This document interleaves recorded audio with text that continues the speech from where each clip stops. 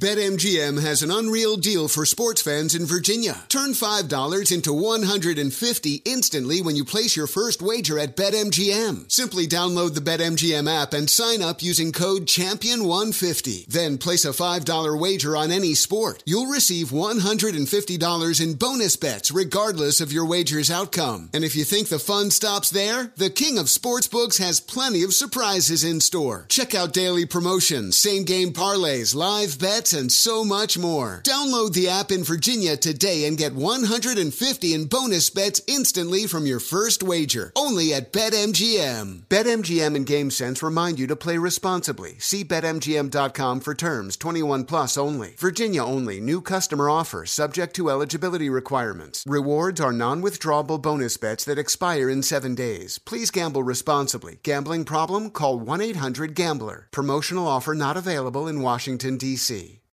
Yo, next round is about to start. You ready? Yeah, just shopping for a car in Carvana. For real? Yeah, Carvana makes it super convenient to shop whenever, wherever. For real? That's a ton of car options. Yep, and these are all within my price range. For really real? You can afford that? Yeah, with Carvana. And boom, just like that, I'm getting it delivered in a couple days. For really real? You just bought a car. For real, and you just lost my turn. Visit Carvana.com to shop for thousands of vehicles under $20,000. 5 months have passed since Hamas brutally attacked Israel, launching a vicious war for Israel's very survival. As Israel fights for her existence, so many people around the world, even in America, Israel's greatest ally, have turned their backs on the Israeli people right when they need friends the most. Friends like us. The International Fellowship of Christians and Jews is on the ground in Israel, delivering critically needed emergency supplies to those suffering right now. There is an immediate need for essentials like food, medicine, and emergency supplies for hundreds of thousands of suffering Jews. Many cannot return to their homes because of rocket fire in the north from Hezbollah. Israel is in desperate need, and that's why I'm partnering with the fellowship today. Every donation is urgently needed. To give to IFCJ, visit supportifcj.org. That's one word. supportifcj.org. Your gift will be matched to double in impact and help provide twice the support. supportifcj.org. God bless and thank you. If you are an accredited investor, U.S. oil and gas should be part of your investment portfolio. Visit LabradorEnergy.com. Beyond the possibility to invest in a sector that historically delivers sound returns, when you invest with Labrador Energy, you may be able to structure your investment to offset active or passive income. According to many sources, U.S. oil and gas drilling remains one of the best tax-advantaged income investments available. Visit LabradorEnergy.com. You may be able to reduce your tax liability while investing in a sector that historically delivers sound returns. Learn more at LabradorEnergy.com today. Offer for accredited investors only. Past performance is no indication of future results. Investing involves risk. Consult your legal, tax, and financial advisors and read the prospectus before making any investment decisions. Visit LabradorEnergy.com for the prospectus and more information. On the Jordan Harbinger Show, you'll hear amazing stories from people that have lived them, from spies to CEOs, even an undercover agent who infiltrated the Gambino crime family. You're about to hear a preview of the Jordan Harbinger Show with Jack Garcia, who did just that. My career was 24 out of 26 years was solely dedicated working undercover. Now I walk in, I'm in the bar. Now there's a barmaid there, good-looking young lady. She's serving me a drink. Yeah, what would you like? Usually my drink was give me a Kettle One martini, 3 olives, glass of water on the side. I finish the drink. The guys come in. I'm going to go in my pocket, take out the big wad of money. Bam, I give her $100. If you're with the mob, I say, hey, Jordan, you're on record with us. That means we protect you. Nobody could shake you down. We could shake you down, but you're on record with us. For more on how Jack became so trusted in the highest levels of the Gambino organization, check out episode 392 of The Jordan Harbinger Show.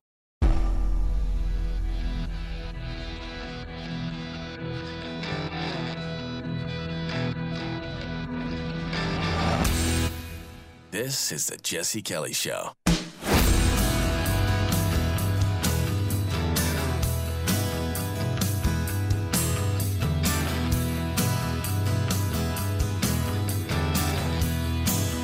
Did Ask Dr. Jesse Friday. It's going to be such a great day today. Are you ready? Are you ready? 877-377-4373. The Jesse Kelly Show will somehow take our already criminally low standards and lower them. We're lowering the bar today, Chris. Jesse at jessekellyshow.com. You can call still. You can email your questions. We have, well, somebody wants to know if we'd be better off with the mafia. Somebody wants to know which politician I would eliminate if I could. We have animal fights, women's flats. It's going to be quite a day. It's going to be quite a day. But first, it's time for us to go back in history a little bit, as we do on this show. We are going to do World War I today. We're going to do the end of Austria-Hungary today.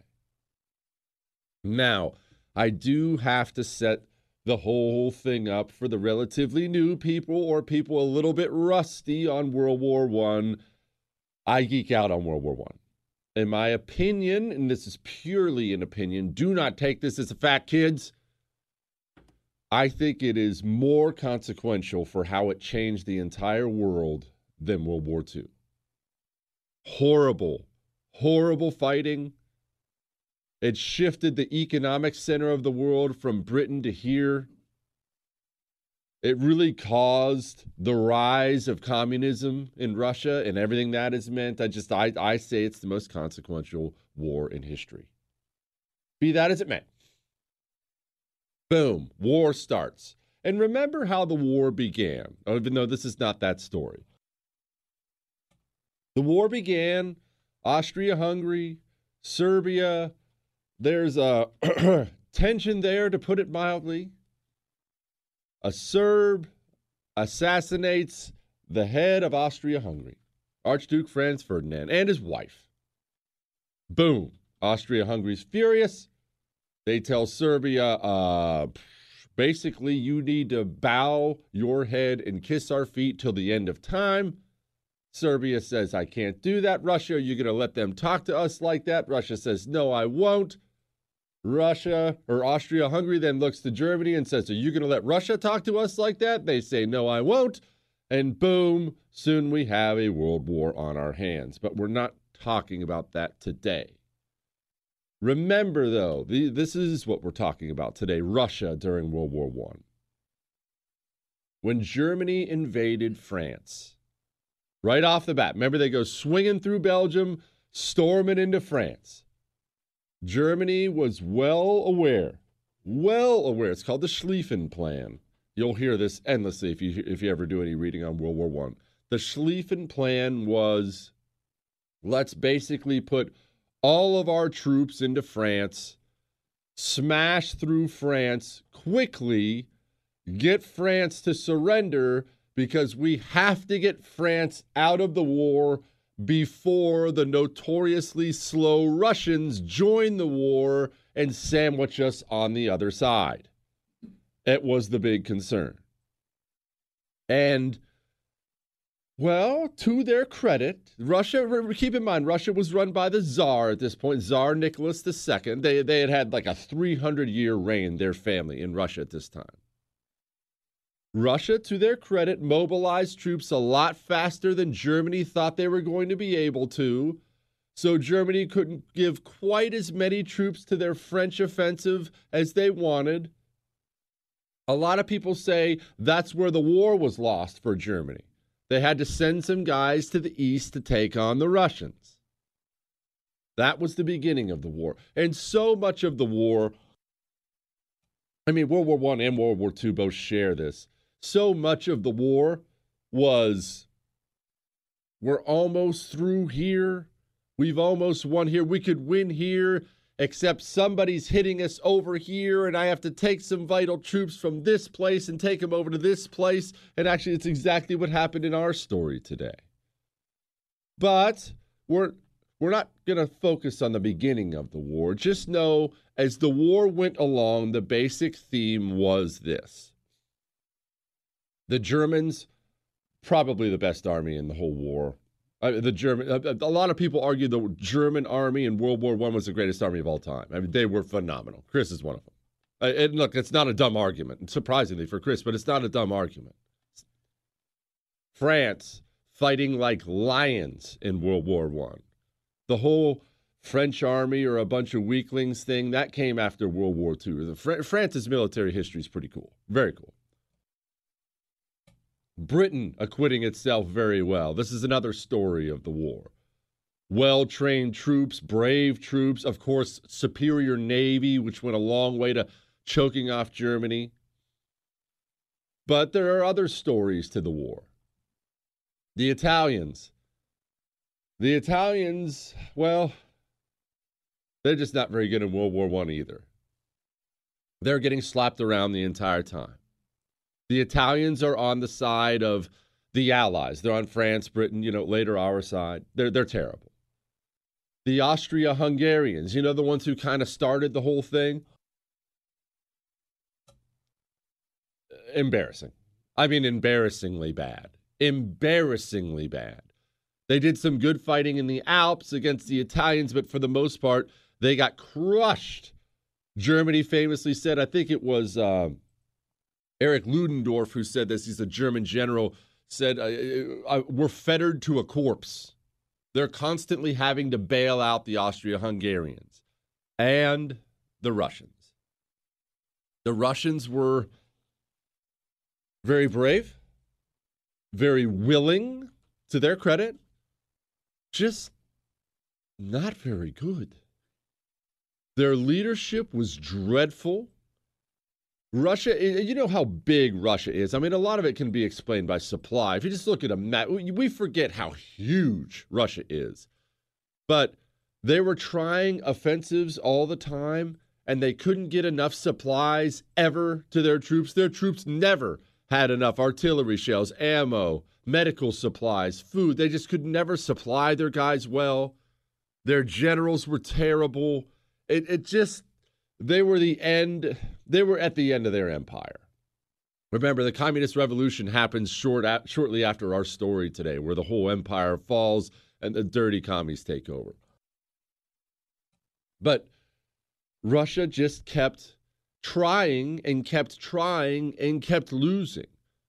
I mean, I just talked to you about the beginning of the war when Germany had to send some troops to the east because Russia got there faster. We've done a story on that before. I'll do one again. But yeah, they got there faster and got wiped out.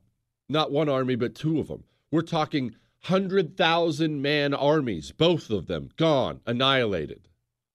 And this was not uncommon for Russia.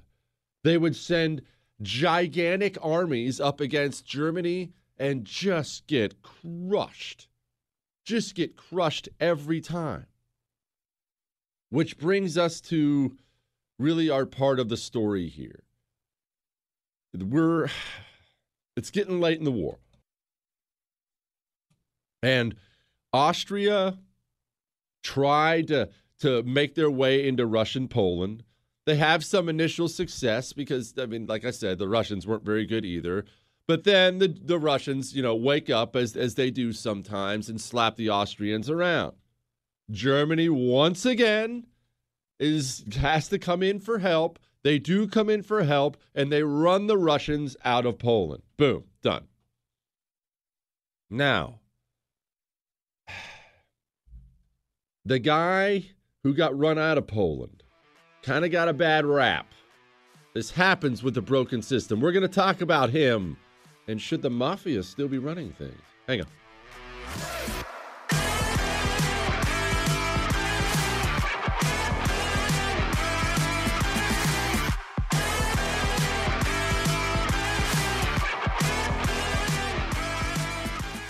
This is the Jesse Kelly Show. Like a stain on your brain, you can't get out. I need to take better care of myself. That is not exactly news to you. You listen to the show, you know I need to take better care of myself. Now, I'm not a lazy slob. I work out semi-regularly. I try to eat a little better, at least once or twice a week. Trying to do these small steps. But I know I have to take care of my heart. I just have to. Otherwise, I'd never eat well. I'd never work out. How could I not take the easiest step in the world to take care of my heart? Super Beets. 2 Super Beets heart chews per day help me take care of my heart, help me take care of my blood pressure. I want to be there when I have grandkids one day. I'm going to be there. So I'm going to eat Super Beets. You can get them too. Go to getsuperbeets.com/Jesse. That's getsuperbeets.com/Jesse. That actually gets you 2 free 30-day supplies. You're listening to The Jesse Kelly Show. You're welcome.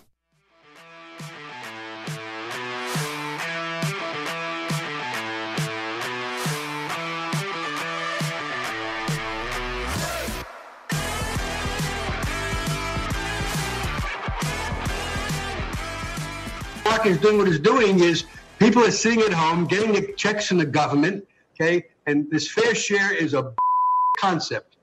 It's just a way of attacking wealthy people, and, you know, I think it's inappropriate. We all got to work together and pull together. That's one of the billionaires from the hedge fund guys, one of the billionaire hedge fund guys, not happy about all that GameStop stuff. Yes, we haven't asked Dr. Jesse a question about that as well. Anyway. 877-377-4373. Jesse at jessekellyshow.com. Remember, I'm on Twitter and Instagram at JesseKellyDC. I'm on Facebook too. I will be kicked off all 3 very shortly. Now, remember, the Germans come in to help the Austrians in Poland trying to run the Russians out. They do run the Russians out. And there was a guy in charge of the Russian army. His name was Grand Duke Nicholas. He tactically retreated from Poland.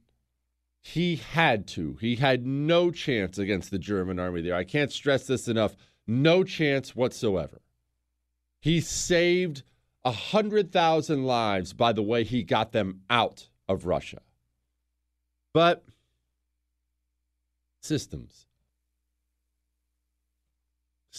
once they're broken, like ours is broken, systems don't know how to reward success.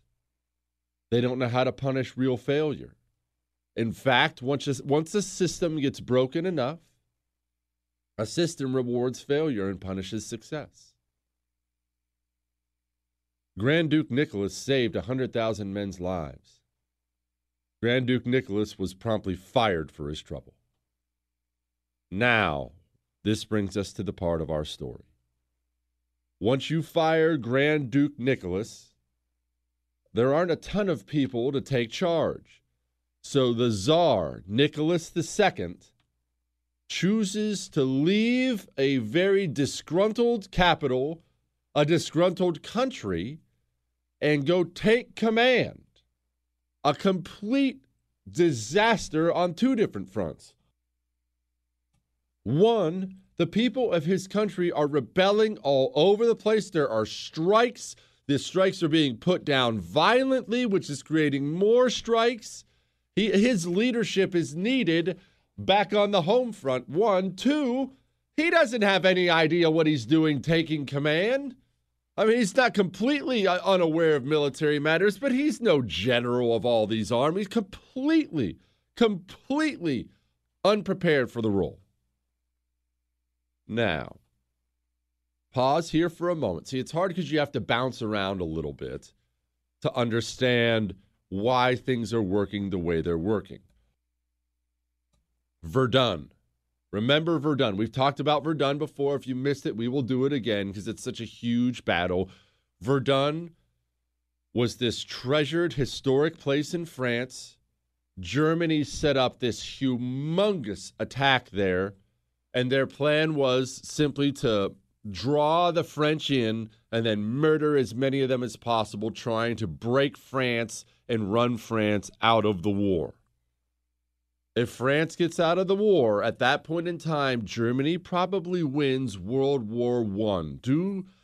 I want you to ponder on that as we tell the rest of our story, because our story is very much going to be linked to Verdun. Think what the world looks like if Germany wins World War I. There's no Hitler. There's no World War II. It's crazy, right? It's crazy to think about this alternative history stuff. But Verdun kicks off. Now, this is between France and Germany.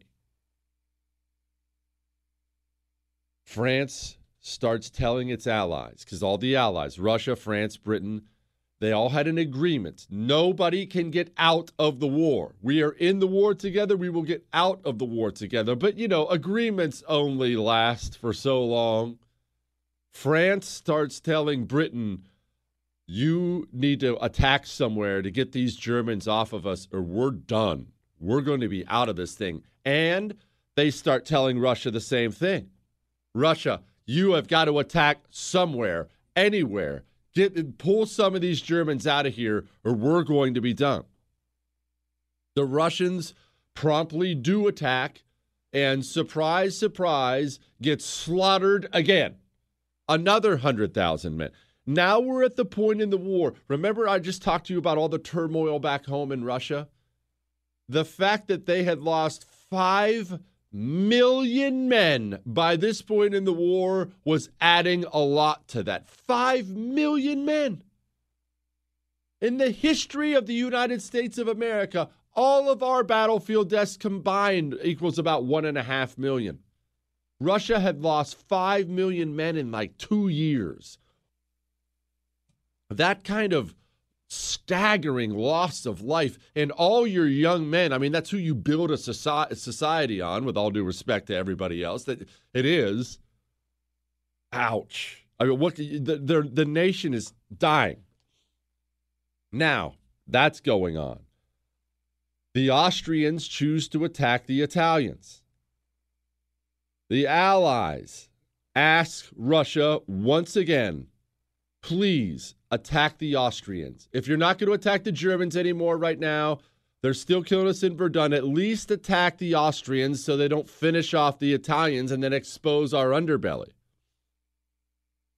Russia, it's run by the Tsar, but it had terrible leadership, and the generals would often, unless they were given a direct order from the Tsar, would do their own thing.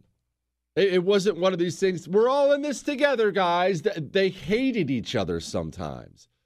Now, they wouldn't refuse the Tsar if he told them, but he would have to tell them and tell them specifically. The Allies begged the Russians to attack the Austrians, and each and every single general in Russia says, no, absolutely not. We are tired of attacking people just to help you. Every time we do this, we get further away from our supply lines and we lose. We've never once in the war, and they really hadn't, they've never once been able to attack on their own terms. Each and every attack was to save France here, to save these guys there, to save these guys there. So all the generals say no, except for one. One man steps up. His name was Alexei Brusilov. I think it's Brusilov. And I'm sure I said his first name wrong, but I'm an American. Alexei Brusilov is a general. He steps up and says, oh, yeah, I think we should. I think we should go after these Austrians. The Tsar, Nicholas II, chooses to ignore every other general and agree with Brusilov, who says, yeah, we're going to go after these guys. And I give Brusilov a lot of credit, because he did something you and I are going to have to start doing a lot more of now that we're in this situation in the country. He said the uncomfortable things.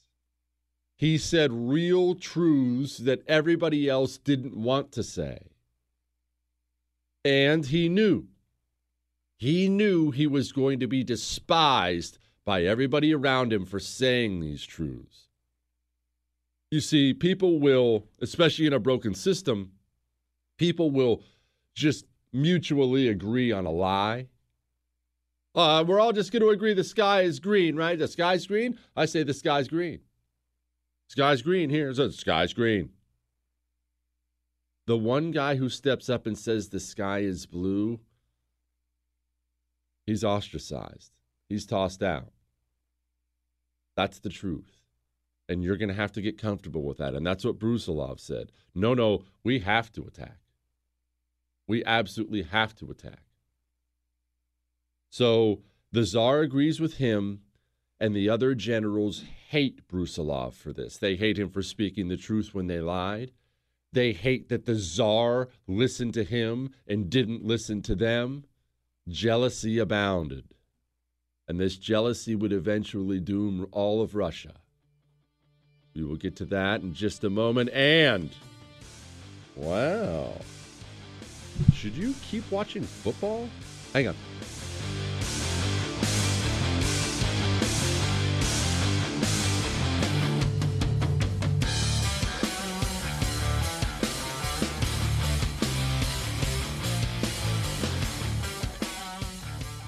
You're never completely ready to adopt a teen. For late nights writing English papers. For your teen's music taste. For dinners, where they talk more on their phone than with you. For the first time, they call you Mom.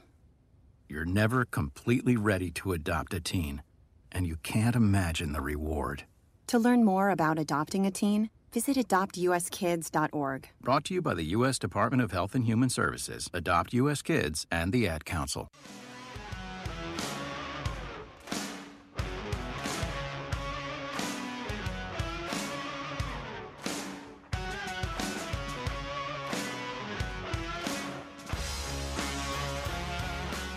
For the first time, we have what I'm told is the first video, exclusive video, out of this meeting today between McCarthy and Trump. We'll watch it and react on the other side.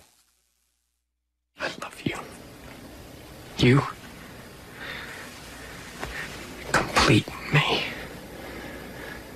And I've just had... Shut up. Just shut up. You had me at hello.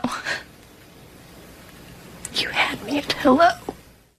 That is, obviously, we have rolled the wrong clip, and we were sold a bill of goods here. I thought this was going to be of the McCarthy and Trump meeting, and someone's going to be, of course, in big trouble.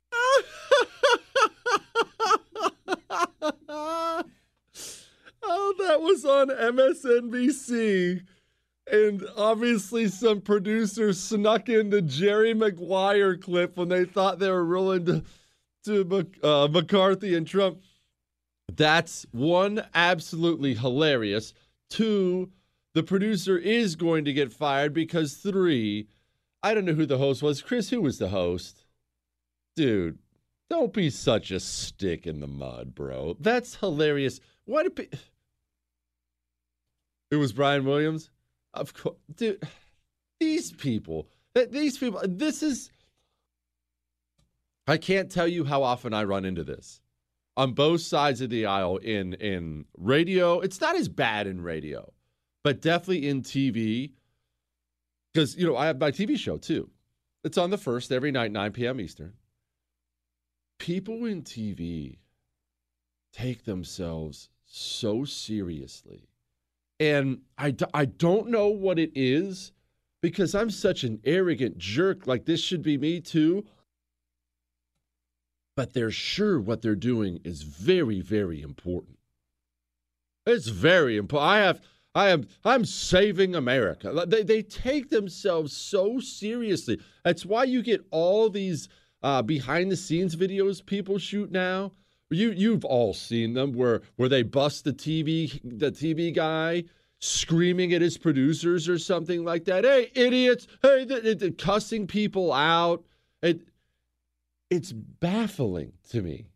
Who talks to other people this way, and who takes themselves that seriously? When I do TV, I don't have a teleprompter or a script or writers or anything. I just get on there and talk. And so, like radio, you listen.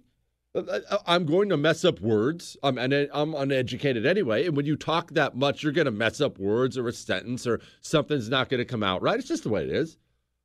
It's okay to laugh at yourself, bro. It really is. But they take themselves so seriously. That is hilarious. Whoever that producer, play that again, Chris. That's hilarious.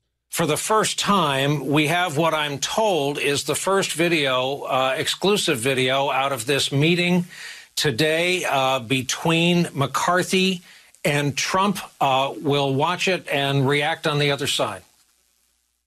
I love you. You complete me. Look, just head. Shut up. Just shut up.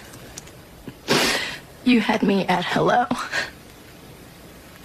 You had me at hello.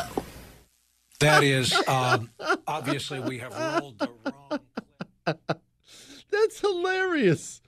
That is hilarious. All right. Sorry, we got to get back to our history story. I can't lose focus here. But that's hilarious. All right.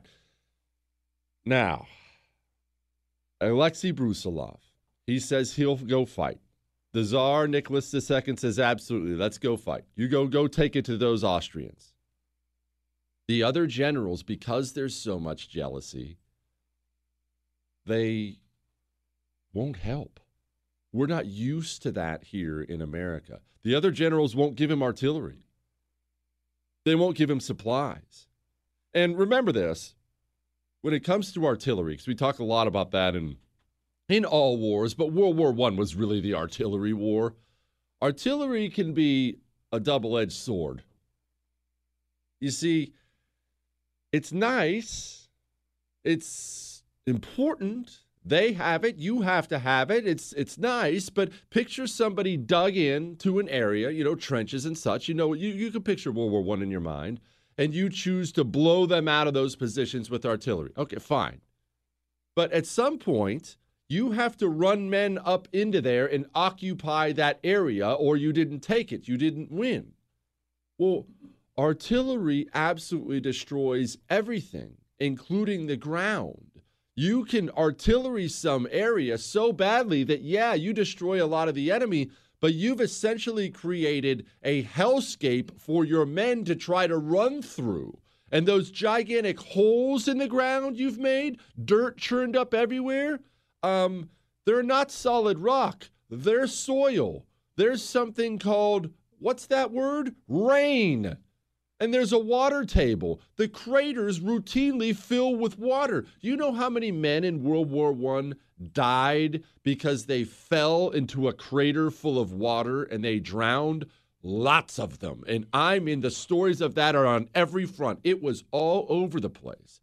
So artillery can burn you. It can. Which is good, because Brusilov didn't have very much of it. So he comes up with a new plan. And it was genius. And it frankly changed the entire rest of the war.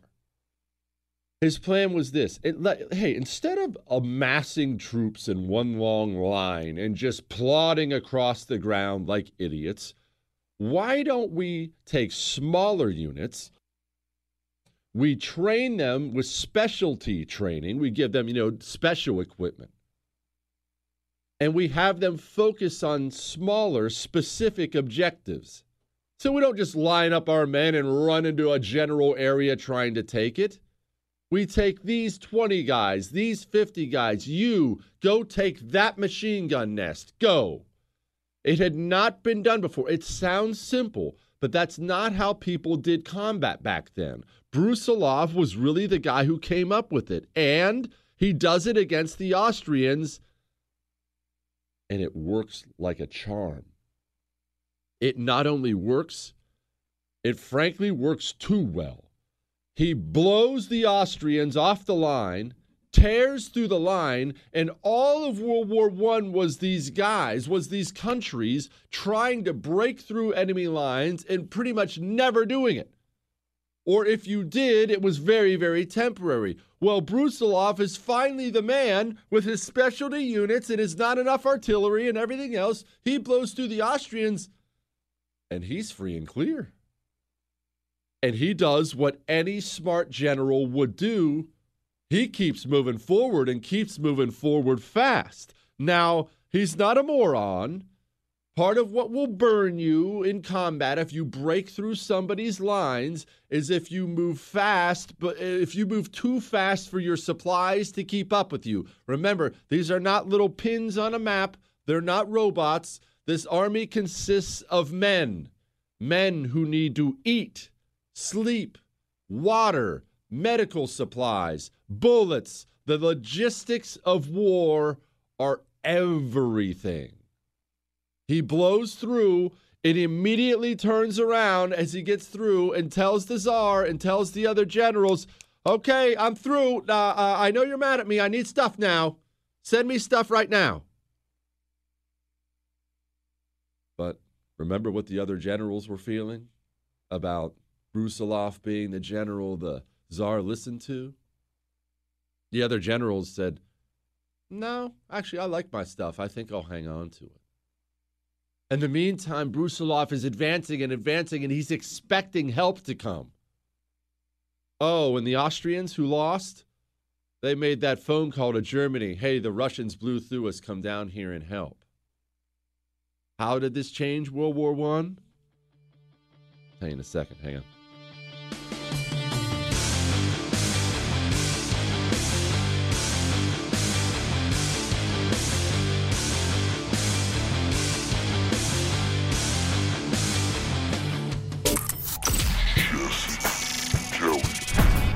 The Jesse Kelly Show. You're never completely ready to adopt a teen.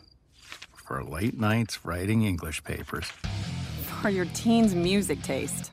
For dinners, where they talk more on their phone than with you. For the first time, they call you mom. You're never completely ready to adopt a teen, and you can't imagine the reward. To learn more about adopting a teen, visit adoptuskids.org. Brought to you by the U.S. Department of Health and Human Services, Adopt U.S. Kids, and the Ad Council. Part-time job, full-time hustle, all-time Shiro to all of us. You nurture, we listen. You teach, we thrive. You lift our spirits, but we've got to lay down the truth. It's time for you, our Shiro, to stretch for the stars. Start saving more for retirement now, so you can feel prepared and live your life to the fullest. Get free tips to help boost your retirement savings now at aceyourretirement.org/Shiro. A message brought to you by AARP and the Ad Council.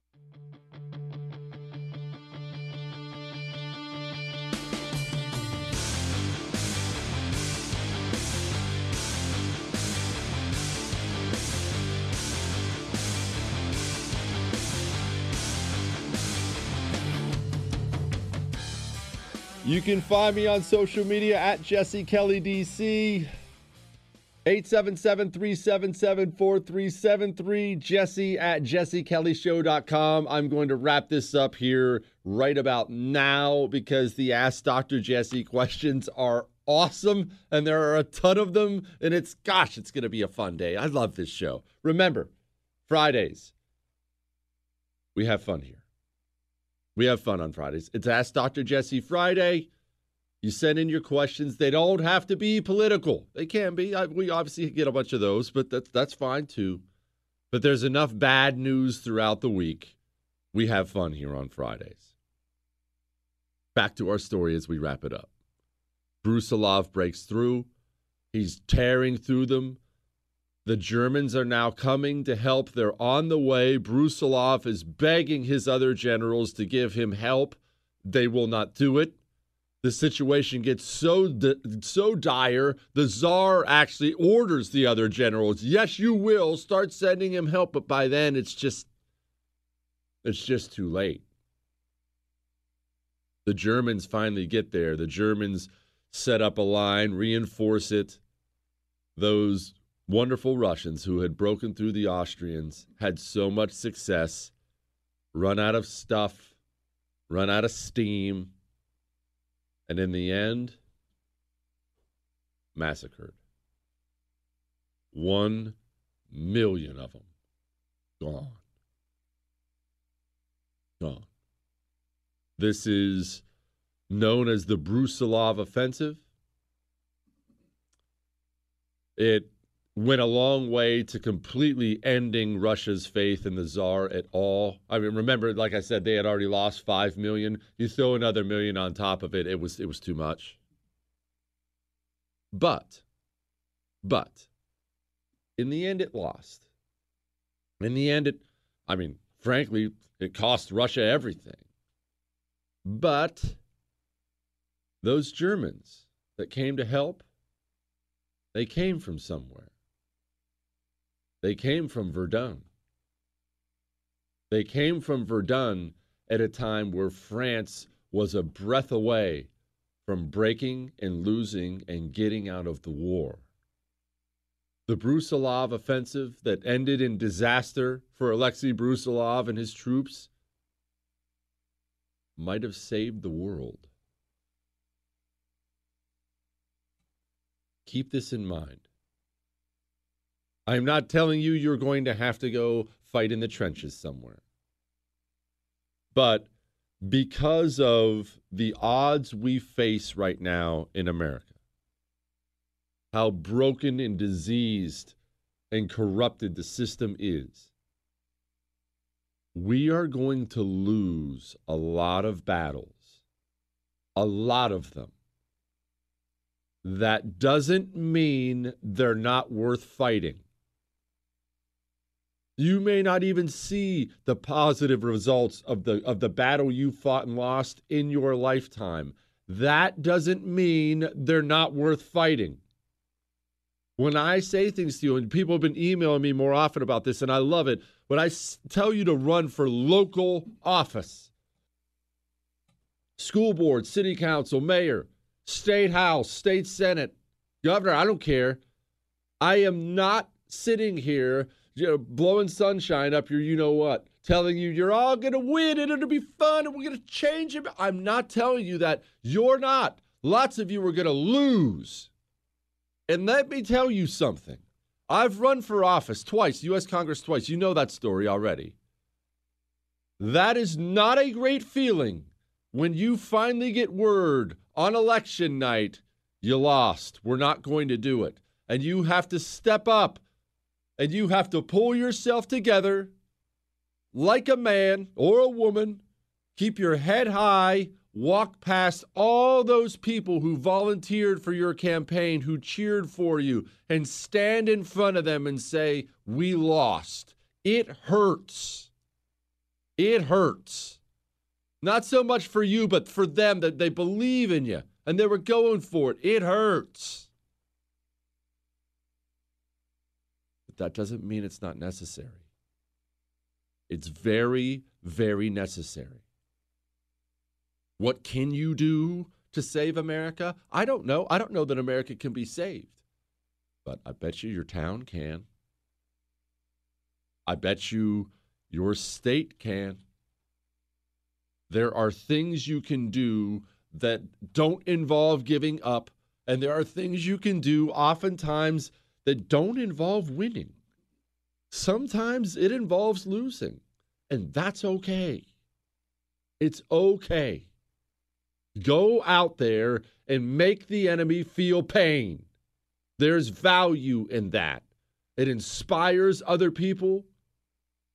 It lets the enemy know he's got a fight on his hands. You take these commies and you start taking the fight to them. Start challenging them in ways they've never been challenged. So many of these guys are sitting there in these comfortable seats, and they think they'll be there forever. Let them know you've got your eyes on it. Let them know you're coming. There's value there. All right, it's time to have some fun. It's Ask Dr. Jesse time. Which unit would I choose to serve in World War II? Yikes. Hang on.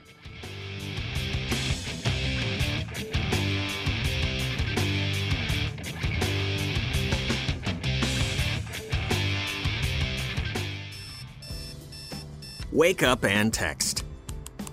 Text and eat. Text and catch the bus. Text and miss your stop. Wait. Text and be late to work. Sorry, I'm late. Text and work. Text and pretend to work. Text and act surprised when someone calls you out for not working. Who, me? Text and meet up with a friend you haven't seen in forever. Hi. Oh, hey. Text and complain that they're on their phone the whole time.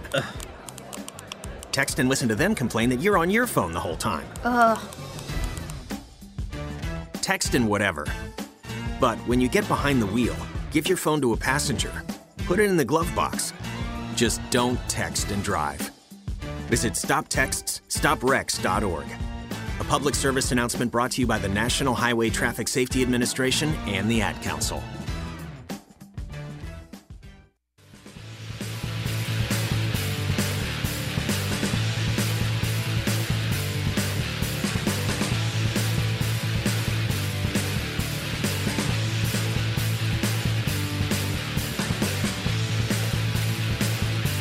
Seven 377-4373.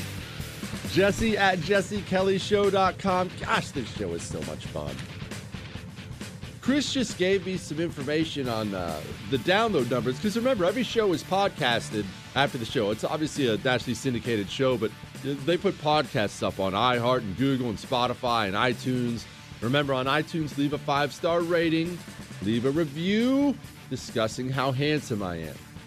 But apparently we're just shattering all our records on downloads now. We're getting as many in a month as we used to get in a year. What's wrong with you people? Dr. Jesse, the date is June 1st, 1940. You were 18. You have the option of choosing any service and any MOS to fight in the war you know is coming. What would you choose? Would you choose a desk job, Marine grunt, fighter, pilot, etc.? Cheers. Ooh, boy. Okay, let's talk about that.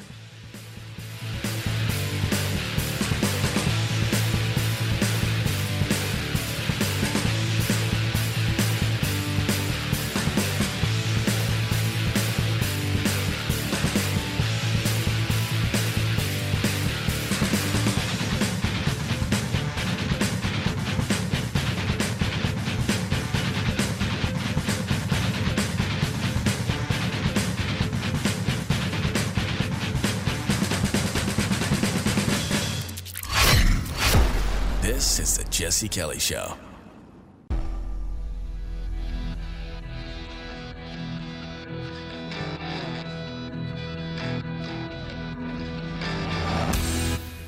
This is the Jesse Kelly Show.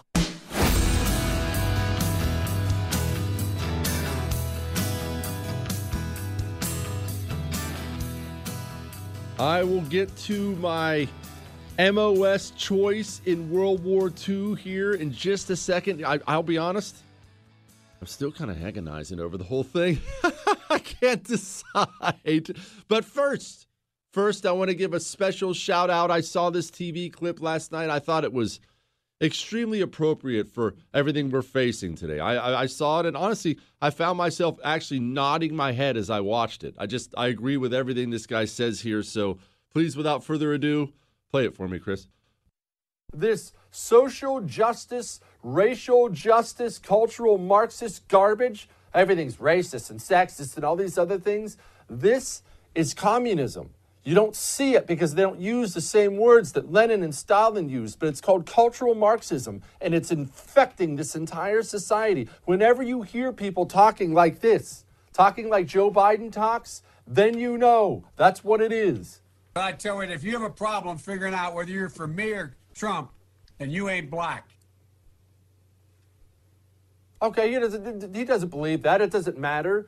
They've figured it out. The Soviets figured it out a long time ago. Nobody is allowed to talk about this. They figured out a long time ago. Wait a minute. Americans are really sensitive to this racist thing. We can absolutely use that to worm our way through everything we want. And they did it. And they did it. You have pastors now preaching it from the pulpit. I left my own church about a year ago after St. George Floyd was killed. Pastor gets right up, starts talking about white privilege. I have white privilege. Peace. See ya. Never be back. It's everywhere now. It's everywhere. They can't bring themselves to stop doing it because it's so good, especially for the Democratic Party. It's so good for them. Every time they get you miserable and divided and fighting each other over stupid things like skin color, they gain more power every single time. They can't even criticize the domestic terrorist group Black Lives Matter.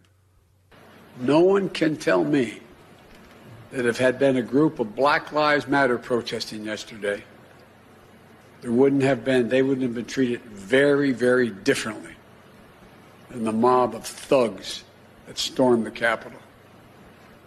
We all know that's true. And it is unacceptable. Totally unacceptable. Why do you think they do it? Why do you think they're constantly picking at the scab and picking at the scab and picking at the scab? And these old rich white people don't care about black people. Why do you think they do it? Because they know the more we're miserable and divided, the more we won't realize they're the ones that are screwing over the entire country. They never stop. And look, it would be one thing if this was just so they could win a congressional seat or even the presidential election. That's fine. But back to what I was talking about in the beginning. No, this infection doesn't stop until you stop it. It's in your FBI, it's in your military, and it's destroying us. And you're not going to know how bad it is until it's way, way too late. You remember what he talked about when he talked about George Floyd the other day?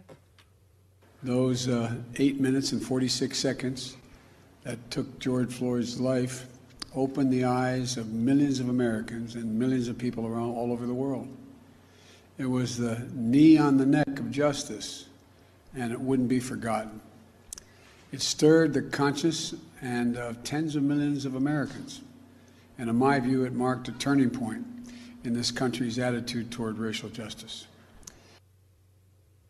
Racial justice. And you know what's so sad? What's so sad is so many people have been taught this for so long. I call them communists, and they come back. I'm not a communist. They don't even know what they are. They don't realize it. They've just been told their entire lives, you're a victim or you're an oppressor, this is divided or America's racist, and they don't realize they've just become a tool to give the left more power.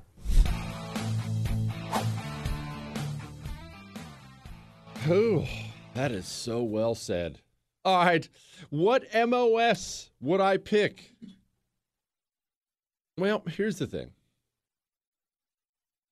I'm out on the Air Force stuff. And no, it's not because I want to make fun of Air Force guys, which I do on occasion. Dude, that bomber stuff, the fighter pilot stuff, those guys took a beating in World War II. An absolute beating. The casualty rate was so absurd. I don't want to make up a number here, but I want to say something like 50% when they were over Germany. Remember, the 8th Air Force, they were the guys doing the bombing of Germany. They lost more men than the entire United States Marine Corps in World War II. I mean, so I'm out on that. I can't do a desk job. I wouldn't feel right doing a desk job. I wouldn't. At the same time, my heart's always going to be in the Marine Corps. Man, I would not have wanted to fight in the Pacific. I would not have wanted to fight in the Pacific. We've talked about it before. We'll talk about it again. The way the Japanese fought, their mentality, fight to the last man, the things they would do to our guys they captured.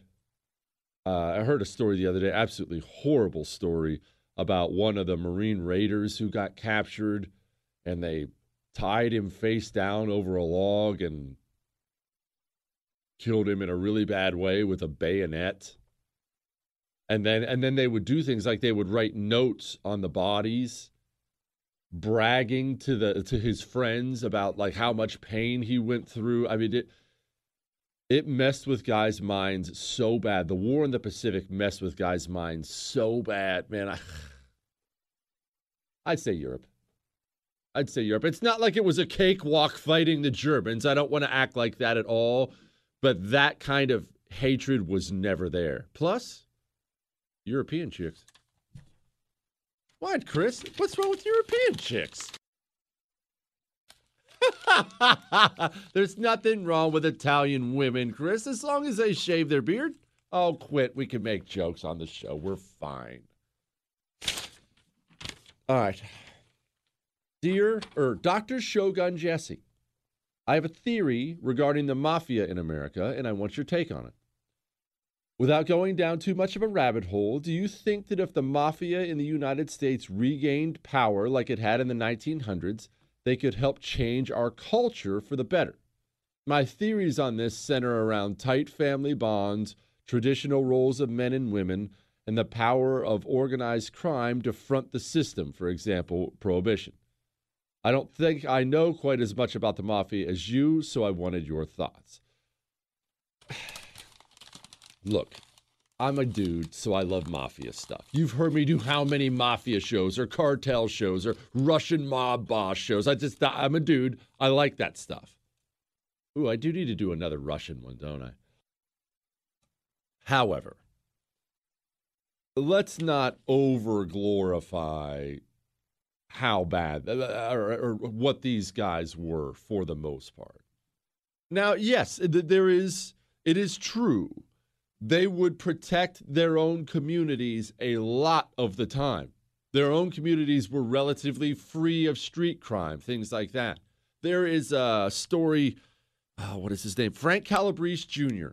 I think he's still alive, and I think he's still giving mafia tours in Chicago.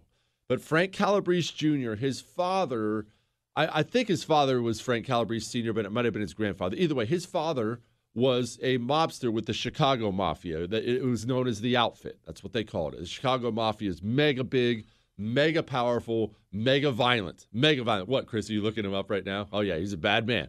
He's a bad man. Frank Calabrese was, dabbling in that mafia stuff, too. Eventually got out, changed his life, that kind of thing. But he tells a story, Frank Calabrese Jr., about his father coming home one day. He says, at least as a kid, he thought he had a good dad. But he tells a story about his father came home one day and would just go and tell him about the things he had done. And you know what Frank Calabrese Jr.'s father came home and told him he'd just done one day? I'll tell you in just a second.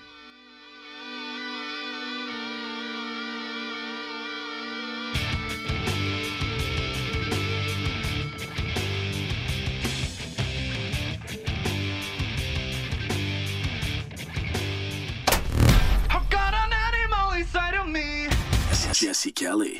You're listening to The Jesse Kelly Show.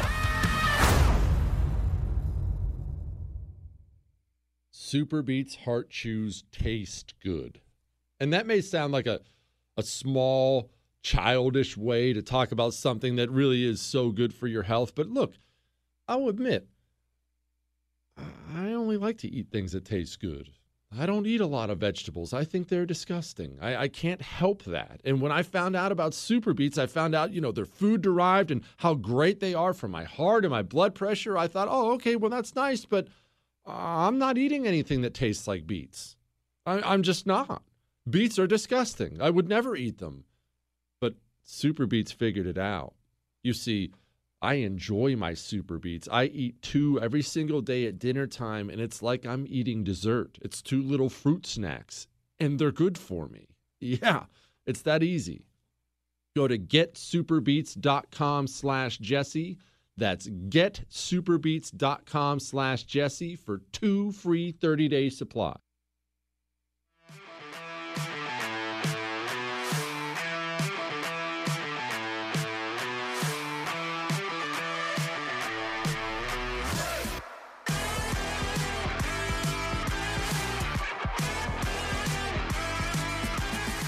Eight 877-377-4373, Jesse at jessekellyshow.com.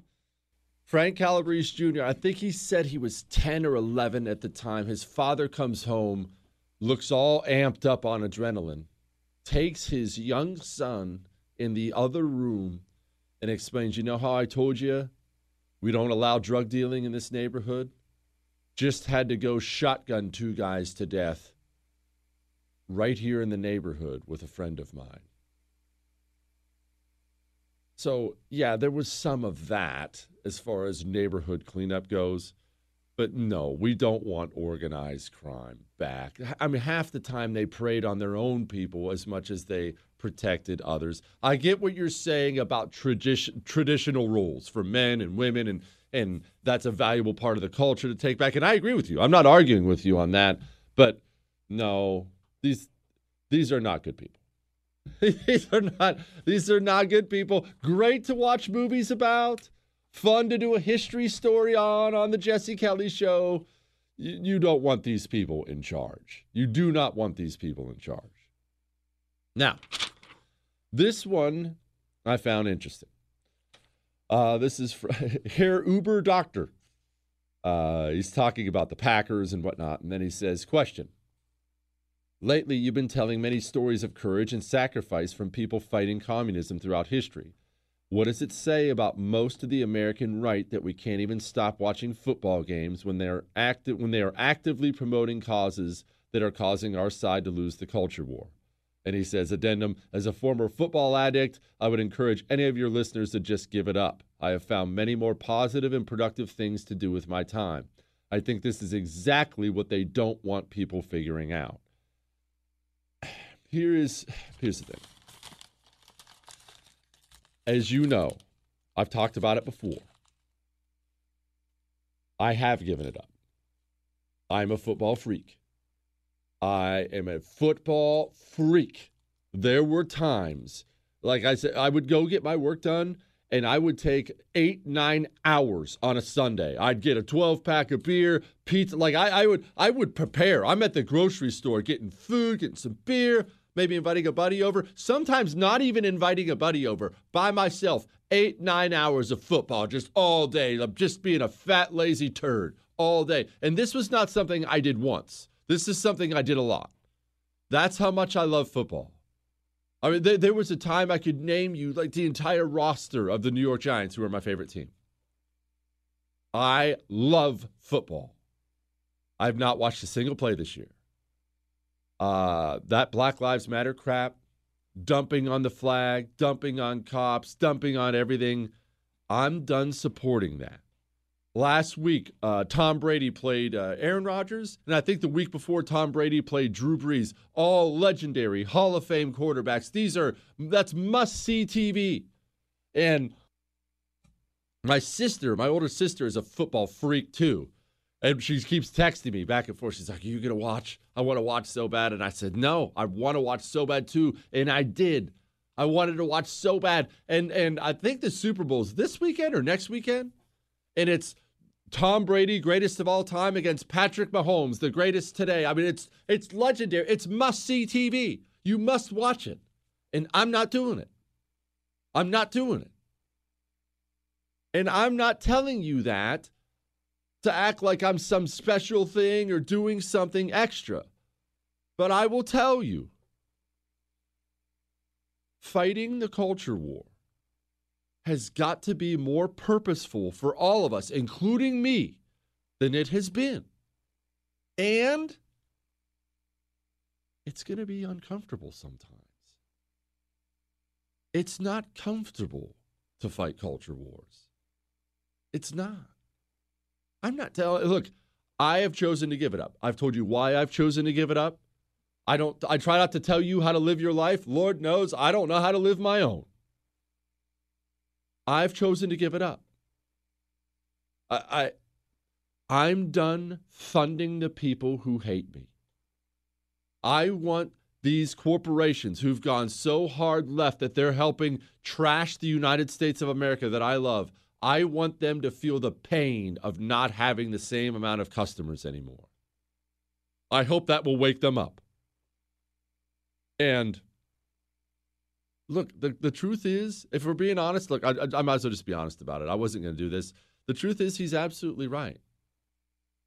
We couldn't stop watching football for more than a week. I think the right boycotted the NFL for like a week. The week 1 or 2, their ratings were down. Boom, right back up. Everyone turned the TV right back on. People, again, I'm not telling you what to do, but the communists, they eat, sleep, and breathe destroying everything you love. They live, it's all they think about. is how to wreck the next thing you love. That's why they've wrecked so much of what you love. That's how committed they are. I'm not telling you to be that committed because it's a really unhealthy place to get to mentally. But I am telling you this. I promise you're going to have to engage in some way or we have already lost. We've already lost. If you want to watch the Super Bowl, man, I can't tell you not to watch the Super Bowl. It's Tom Brady versus Patrick Mahomes. How could I ever tell you that? How could I ever tell you that? I want to watch two so bad. I'm not judging you for it. I'm not doing it, though. Is that a tiny little thing? One dude not watching the Super Bowl? Oh, what's that going to change? Well, probably nothing. But what if one dude turns into 3, turns into 5, turns into 100? What if this thing gains some steam? What if it turns into 100,000? What if it turns into 1 million? That's not unheard of. That's how movements start. That's how these things start. If we're not willing to be more purposeful with how we live our lives, then we're not going to win. With what you consume.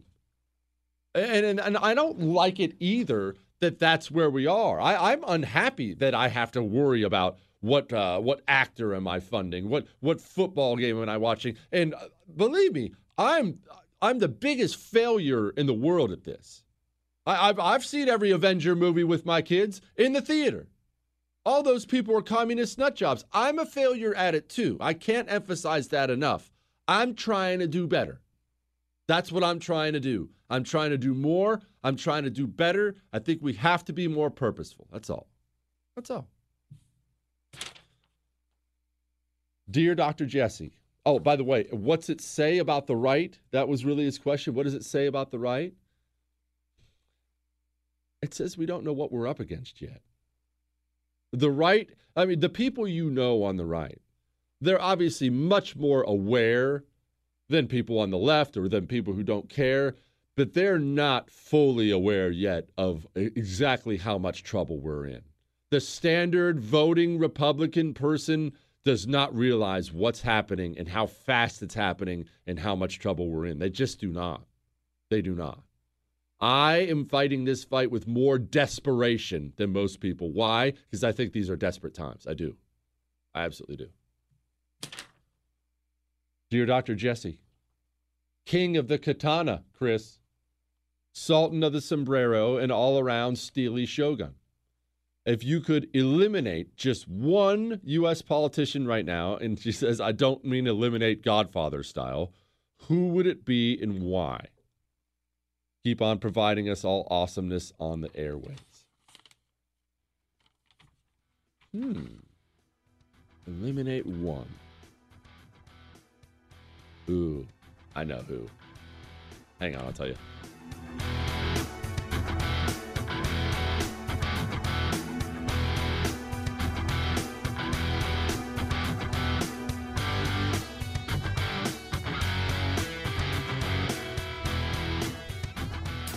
One in 3 adults has prediabetes. 1 in 3. That means it could be you, your football buddy, your football buddy, or you, your best man, your worst man, you, your dog walker, your cat jogger. While 1 in 3 adults has prediabetes, with early diagnosis, prediabetes can be reversed. Take the risk test at doihaveprediabetes.org. That's doihaveprediabetes.org. Wait, did they just say 1 in 3 adults has prediabetes? That's 33.33333% of adults. That means it could be me, my boss, or my boss's boss, or me, my favorite sister, or my other sister. That's 7 members of my 21-person romantic book club. Wait, the 1 in 3 could be me, my karaoke partner Carol, or my karaoke enemy Jeff. I'm gonna take the risk test at doihaveprediabetes.org. Brought to you by the Ad Council and its Prediabetes Awareness Partners.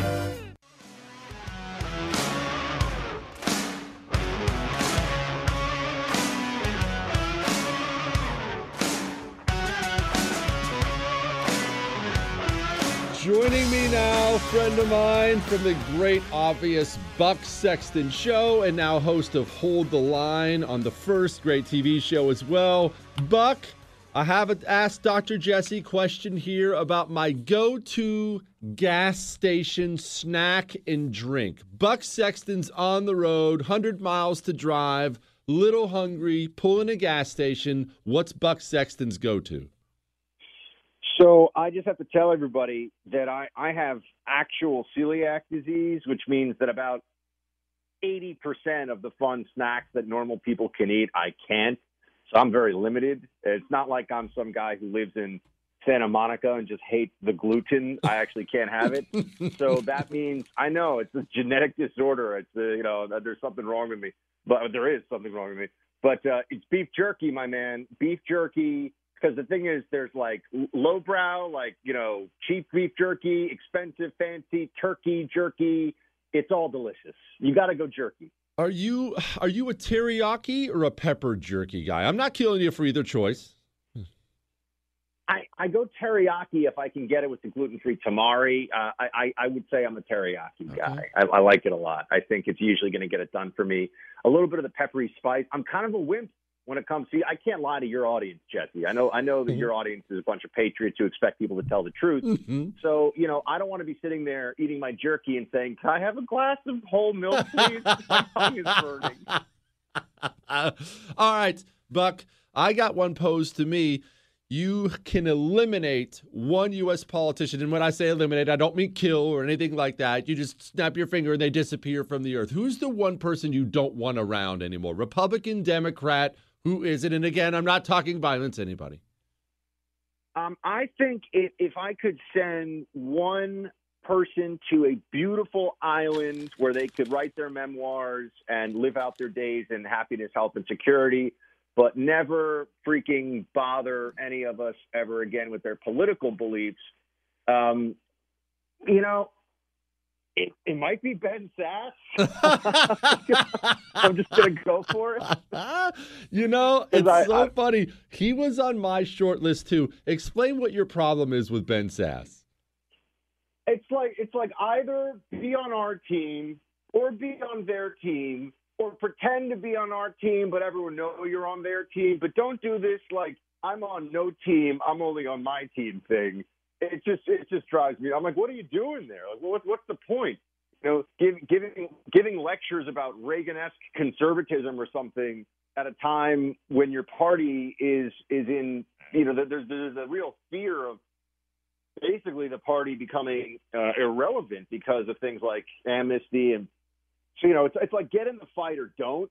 Don't be the guy in the bar fight who's not taking swings at you, not throwing swings for you, but you're standing on the bar behind everyone like, excuse me, sir.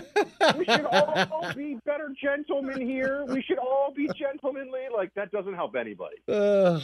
Buck, this GameStop hedge fund thing, I mean, we've already talked about it on the show. I think I love it. I love it too. I think it's a great revealing moment for how rigged everything is. That's why I love it so much. You have Facebook stepping in now, eliminating any criticism of Robinhood. Google automatically deleted negative comments about the Robinhood app. I love that everybody's seeing just how rigged the whole thing is. Follow the money, folks. Mm-hmm. Where does the money for all of these so-called grassroots organizations, Jesse, that are pushing climate change as an existential threat, where does that all come from? Where is the money for organizations whose only reason to exist is to get people like you and me, not because we don't have audiences, because we got armies of listeners that love us, but try to get us kicked off air, out of our profession. Go down the list, right? Who funds these candidates like Chuck Schumer and Nancy Pelosi? Where does all this come from? Hedge funds are a huge source of money in all different, not just direct donations to politicians, but money for all left-wing causes. For anybody who wants to know, George Soros is really just a ruthless financial speculator, not quite necessarily a hedge fund in the traditional sense, but he's the guy who if your country's currency was under pressure, he's like, let's go in there and take all of the money from everybody so I can have another $3 billion. Like that's George Soros. And when people understand that the money that's involved in all this funds so much of the politics and the culture and the rest of the left, you understand how they're coming down to protect it like this, Jesse. That's why the whole system is mobilizing right now. The establishment is mobilizing. And I've been telling people this. Look, I come from a Wall Street family, actually. My dad was like an old school stockbroker. If you've seen the movie Wall Street with Charlie Sheen, like that's basically what my dad did for a living. He was one of those guys. I've got two brothers who work in finance. And this is like what's happening with GameStop is it's as if you're at the casino and all of a sudden you're about to just take the other guy's pot in the middle of the table at a poker game.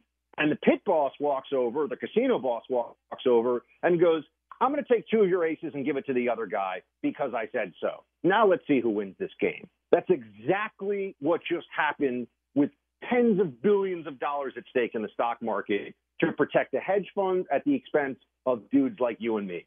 Buck, I need you to explain, because I get confused sometimes. How could a millionaire hedge fund guy, people just in general, I know that's just a stereotype, but people think of that guy as being a Republican. How could a millionaire, drives a Mercedes with his $1 million loft in D.C., how can that guy support the communists? What? How did that happen? Oh, Jesse, this is so important for everybody to know. I mean, I think one of the most useful lies that the Democrat Party clings to. I mean, one is that, Nancy Pelosi cares about poor people or minorities. I mean, that's, that's fun. Another useful lie is that the Democrats that we see here, or rather these hedge funders are somehow on the right, when they're more than anything else, they want status, they want comfort, they want access. Who controls the establishment right now? It's Democrats, it's the left. If you want to be invited to the fanciest parties, like if you want to be, at the Vanity, when the pandemic's not happening, the Vanity Fair soiree, surrounded with celebrities and the movers and shakers and everything, are you a right-wing donor or a left-wing donor? Hedge funders are all about opportunism, and they're all about themselves in general. I mean, I have some friends who work at hedge funds, but, I make fun of them too. And it's from a pure personal gratification, virtue signaling, and just general societal status perspective. Jesse, if you're worth, your listeners should all just ask this question. If you're worth $100 million, which some of these guys are worth a lot more than that, they're actually worth billions. But if you're worth $100 million, would you rather, live in Malibu in a mansion and get invited to swanky Hollywood parties and have, Obama and Hillary and these people coming to your house for fundraisers? Or do you want to be somebody who supports conservatives, is constantly called a racist, and gets like death threats, for your family members just because you think that maybe the Constitution still matters? It's an easy choice for a lot of people, Jesse. And but the Democrats continue to lie about this because they don't want everyone to figure out that big business, big money, and big government love each other. Yeah, it's just an easier, better life to be part of the system. Buck Sexton, appreciate you very much, my man. Thanks, man. How was my Soros accent, by the way? Close enough? Was it close? Did you know? It was not good. I'm not going to lie, buddy. It was not good. See you soon, my man. See you, brother. He's so right. And look, we've talked about it 1,000 times. It's just easier to be part of the system. It's why this fight is so hard, and it's why it'll take so long.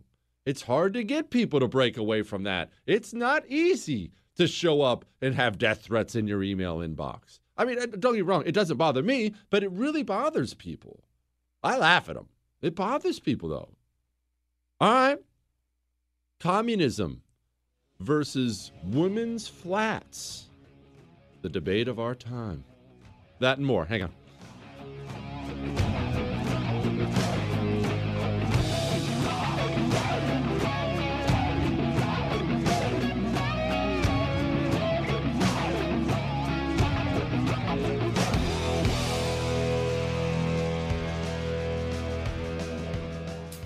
One in 3 adults has prediabetes. 1 in 3. That means it could be you, your football buddy, your football buddy, or you, your best man. your worst man. You, your dog walker. Your cat jogger.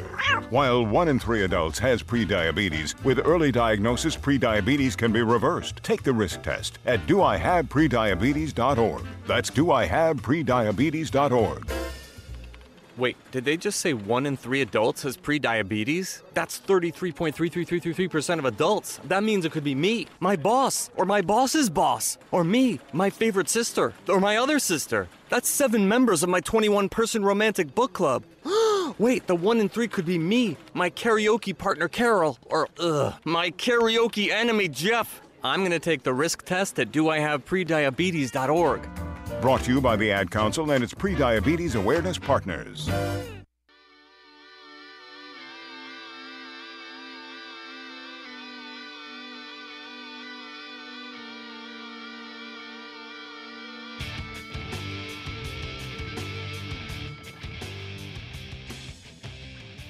Chris, give me the White House press secretary, please. I don't stand for anything. I don't care about anything. I accept my own personal ambition. And if I have to embrace someone who just incited an insurrection against the Capitol that resulted... That's not what I asked for, Chris. You're immature. We don't accept that kind of immaturity on this show. Ever. All right, now can we have the White House press secretary, please? Received a lot of attention was based on kind of an area that was more rural in Wisconsin. It was not, and I think what Dr. Walensky has said is that, and I think she said this on CNN last night, is that for areas where they are more populated, where schools where there is a lot more foot traffic, that there are going to need to be a lot of steps put in place in order to make the schools reopening safe. But we are committed to doing that. That's why the president signed an executive order last week. Oh man, they are so lost. This is it's a part of it I'm really enjoying of the Biden presidency. They have no idea what they're doing, and it's obvious, especially with the coronavirus stuff. And this is where they got themselves into a pickle. And don't get me wrong, it worked out great for them. They have all the power now, and everything worked fine. But you hammered the panic for so long. We can't open schools. You have to wear a mask. You have to wear 2 masks, 80 masks. Grandma's going to die. Everyone's going to die. Donald Trump's killing people. Your kids are dead. Well, now you get elected, and now people are asking for your plan. What you going to do, Joe? I mean, you said you could handle it. You said Donald Trump is responsible. All these people were dying and stuff. Well, a bunch of people are still dying. The schools still aren't open. You said you would fix it. What you gonna do? And now you can't put that toothpaste back in the tube of telling people, okay, coronavirus is serious, but it's not ending the world. The kids are at virtually no risk whatsoever. We know how to treat it. Let's just keep functioning as a society. We'll treat it as we go. You've hammered the panic for so long. You can't just step up now and say, sorry, it's actually okay. Everyone go back to work and go back to school. So you have to kind of slow roll it in. But people are furious. People are furious at Joe Biden. And look, that's what you got now. All right, on to the important stuff. Dear Dr. Jesse, glorious shogun of sombreros, you can completely eradicate one of the following from existence forever simply by choosing it.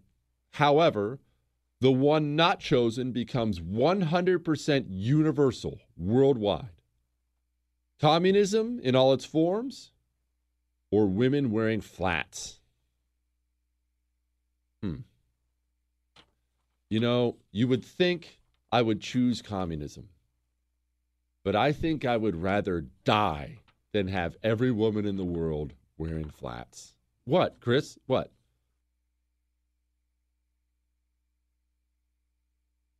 I understand styles change. I get that. There's never been a style that makes that look flattering at all. It looks terrible 100% of the time. And this is the hilarious thing about flats. because it's such a women-run society now, such a female-run society now, women have encouraged other people to accept this as being acceptable. They've normalized flats just because they like to wear them. They are the ugliest, least flattering thing I've ever seen in my entire. It is the equivalent of me wearing sweatpants around. It's the equivalent of me wearing a wife beater to work. That's what it's like. It looks that bad. I cannot tell you. I can't emphasize this enough. It looks that bad. But because women enjoy wearing them, they're obviously so much more comfortable than anything else. They've now convinced the world that it's acceptable to wear, and they encourage each other. Oh, those are so cute. Oh, I know, I love those. Those are so cute on you. Aren't we cute together? And dudes now are so feminized and scared. They just are. That's the American male now. They're so feminized and scared of getting yelled at by a woman or yelled at by their wives or catching some female heat that they won't step up and say the thing I've been screaming from the rooftops. These are ugly. They're the least flattering thing ever. They should be banished from the public. And it actually drives me crazy. I'm serious about it. It drives me crazy. Not that it's the shoe that drives me nuts, that dudes are so weak now, they don't have the guts to just say, honey, anything else but those. And when I say anything else, I'm not saying you got to walk around in stilettos all day. Tennis shoes look great on a woman. Tennis shoes, boots, cowboy boots, whatever. Any other choice except those ballet flats. They look so bad. And it really genuinely bothers me that men aren't man enough to just tell their woman that. And they've been not man enough for so long, now it's just accepted. Now it's just society's been like, oh, these are okay. They're not okay. They're not in any way okay. Subject, question for Dr. Jesse. Oh, Chris tells me I'm out of time. Dang it, this is a good question too. Oh, but wait, there's more. See, Chris? I should have done infomercials. I'd be great at it. We'll continue with Ask Dr. Jesse here. Hang on.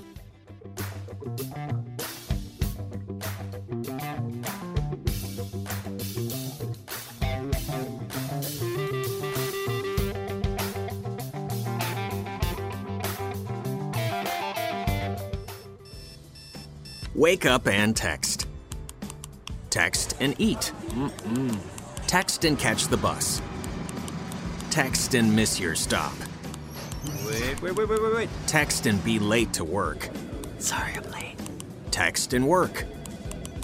Text and pretend to work. Text and act surprised when someone calls you out for not working. Who, me? Text and meet up with a friend you haven't seen in forever. Hi.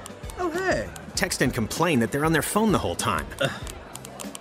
Text and listen to them complain that you're on your phone the whole time. Text and whatever. But when you get behind the wheel, give your phone to a passenger.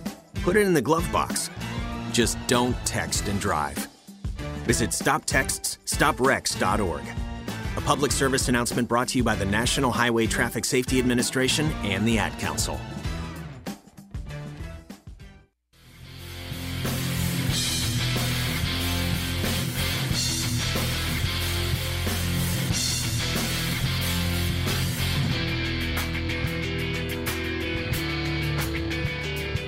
Before I get into my Ask Dr. Jesse questions, I just have to be clear about something.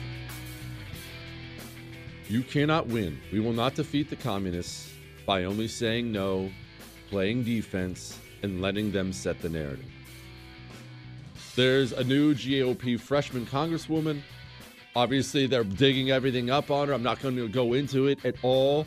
And I don't care that the left is going after her. That's what they do. What stuns me is watching virtually every politician and pundit on the right jump in right away and start talking about what the left is talking about.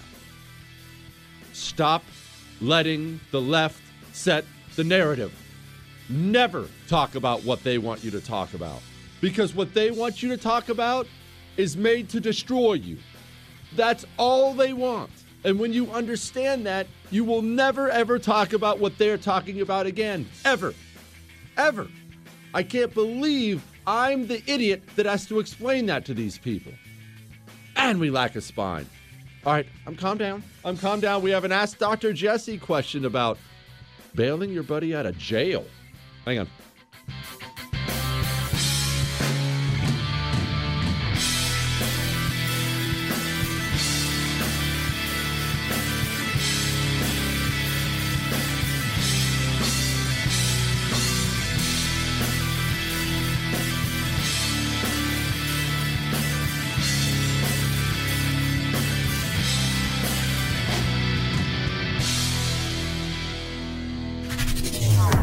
Jesse Kelly returns next.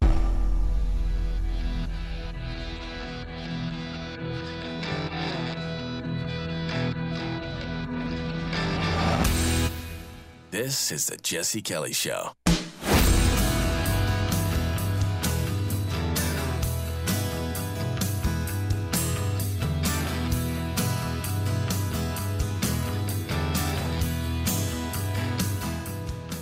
The argument against Joe Biden's new plan and the argument against sweeping climate change plans over the years has been jobs, that you're going to cost millions of jobs in oil and gas and you're going to cripple entire states.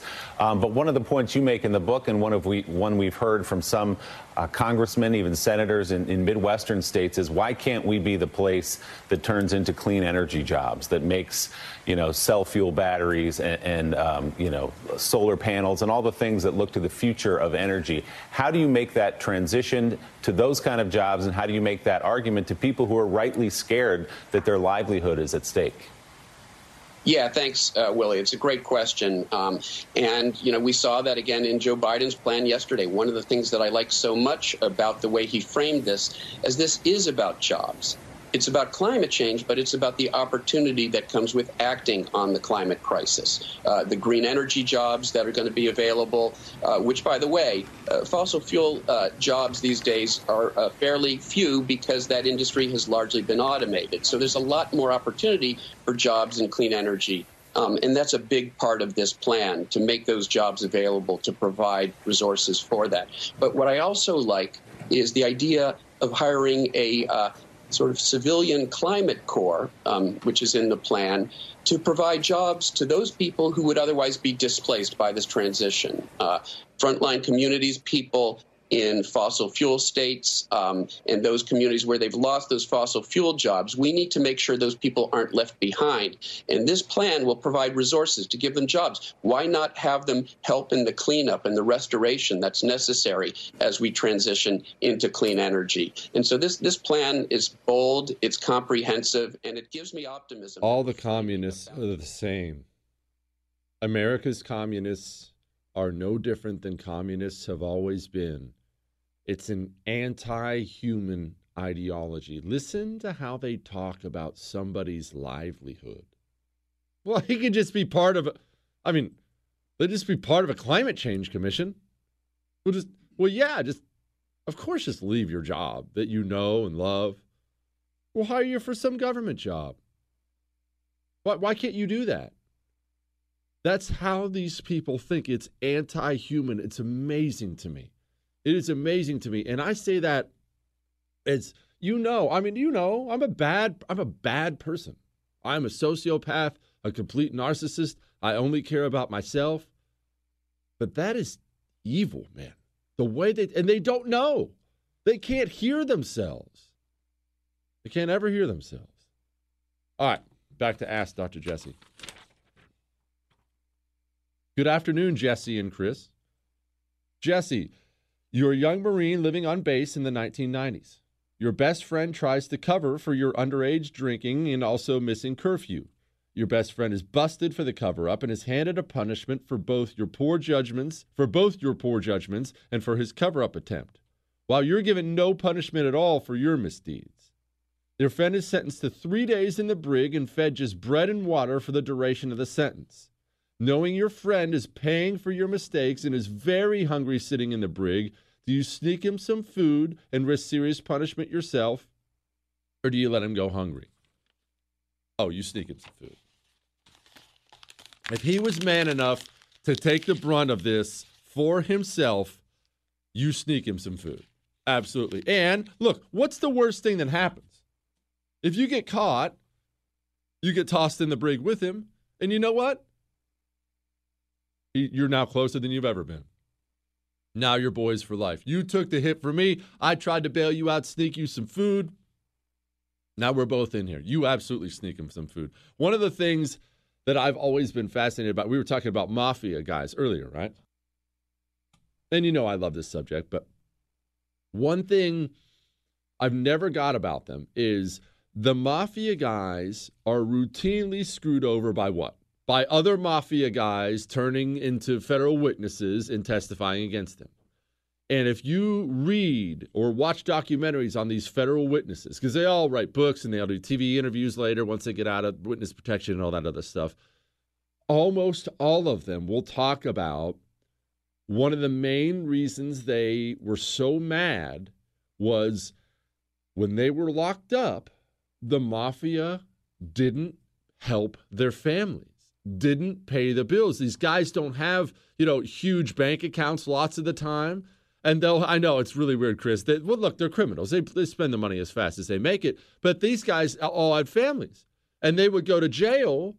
And, you were part of this organization, this gigantic, profitable criminal empire. And you keep your mouth shut and you go to jail on their behalf. And now your wife can't pay bills.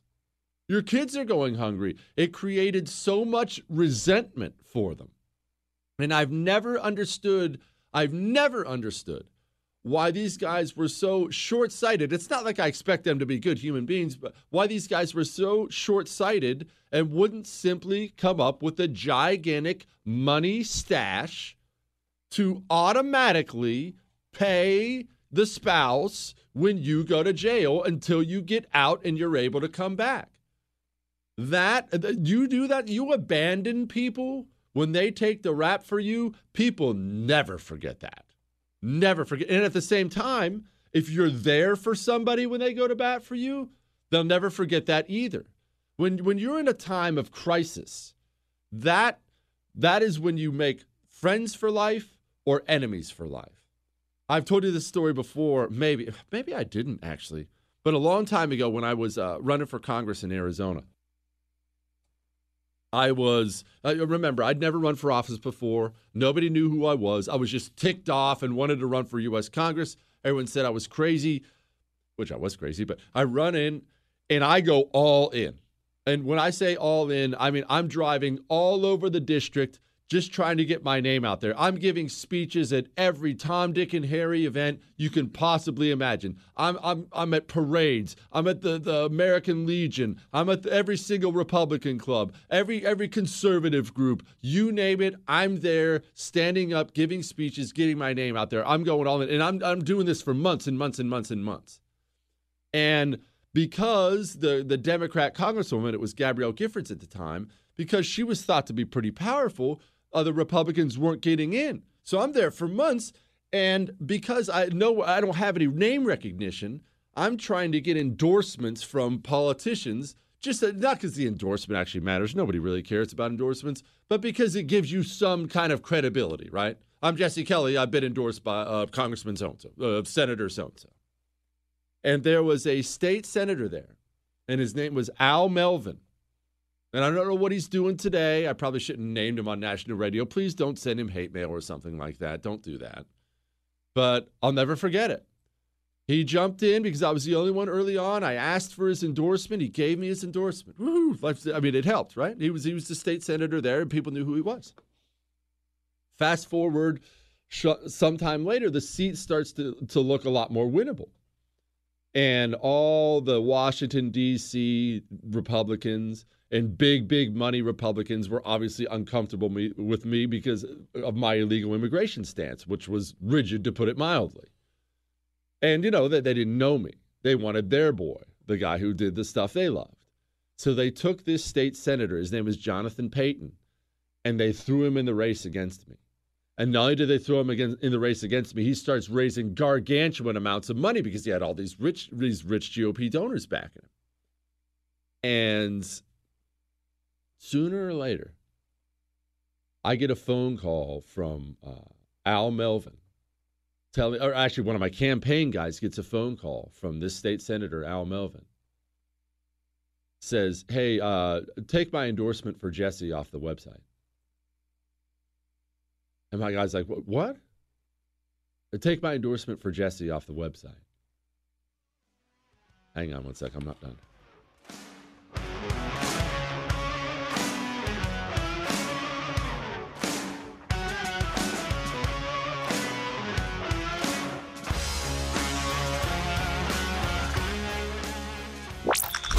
Feeling a little stocky? Follow, like, and subscribe on social at Jesse Kelly DC. I love to eat my Super Beets every single day, and it's just because they taste good. I'll be honest, the health benefits, they're real. In all seriousness, the health benefits are outstanding. I like those. I have to keep my blood pressure down. High blood pressure runs in my family. I have to take care of my heart. Heart problems run in my family, so I'm glad Super Beets are so effective at taking care of that stuff for me. But really, I just enjoy eating them. I have 2 every single day with dinner time. I've held myself back before from eating more. My favorite flavor is pomegranate berry. They have a new flavor out now that I also love. It's called Super Grapes. And look, I got a deal for you. If you go to getsuperbeets.com/Jesse, you get a free 30-day supply of the normal Super Beets Heart Chews and a 30-day supply of their new flavor, Super Grapes. Go now.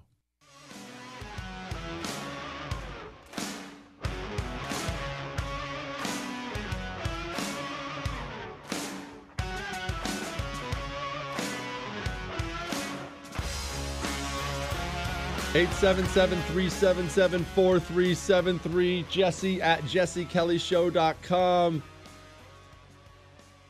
State Senator Al Melvin calls and takes away his endorsement when we just had a fresh opponent get in, hugely funded. Things are down. My staff is in full-blown panic mode. Calls and yanks it. I'll never forget it. I'll never, ever, ever forget it. Why? He's some state senator. I don't know him. Haven't talked to him in forever. Why does it mean so much to me? Like, I'll be honest. Talking about it right now has me angry again. Why? Ran out when the chips were down. Who you are when the chips are down is who you are. Period. All right. This is an Ask Dr. Jesse email. It's long, so I'm not going to read the whole thing, but it's about Mitch McConnell. What do I feel about Mitch McConnell? Here's what I feel about Mitch McConnell. I don't hate him like other people hate him. Here's why. He's the head of the GOP Senate. Obviously, you know how I'm constantly trying to beat up the GOP, to fight harder, be more to the right, be the opposite of the Democrats, not just a little less Democrat. I'm constantly hammering at that time and time and time again. But I do realize the head of the GOP in the Senate is simply never, ever, ever, ever, ever going to be some rock-ribbed conservative, far-right guy like I am. It's just not going to be. Mitch McConnell could be a lot worse. I mean, those judges that Trump got through, that was Mitch McConnell. Mitch McConnell knows how to play the game. He plays it very, very well. I am not sitting here telling you he's the savior of the GOP. He's not. For a Senate GOP leader, we could do a lot worse than Mitch McConnell. Those judges are going to save our bacon a lot in the future. You don't see them yet. But what do you know about judges? What do I know about judges? The 20th District Court, you don't know what that stuff is. I don't know what that stuff is. I don't know where it is. I don't know. But I do know this. Every single time you see some judge pop up and kneecap one of Biden's horrible things he's going to try to do, it's a good chance it was one of those judges. That matters, man. It matters a lot. And this guy brought it up in the email to his credit. I've told you this story before. Mitch McConnell is the reason you have Brett Kavanaugh. And when I say that, what I'm saying is Jeff Flake. I had to get permission to relay this story. I'd known this story forever. And I don't share information. I don't share people's secrets. I don't share private information. I don't share your death threats. Your death threats. I don't share them. Period. I won't share your name. It's just private is private. It's just what I've always believed.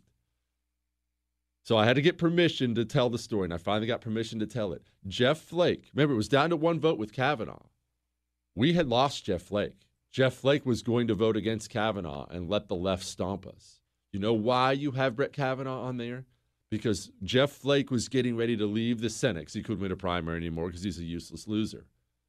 Jeff Flake was about to sign a big contributor job. I think with CBS. I may have that wrong. Don't quote me on that.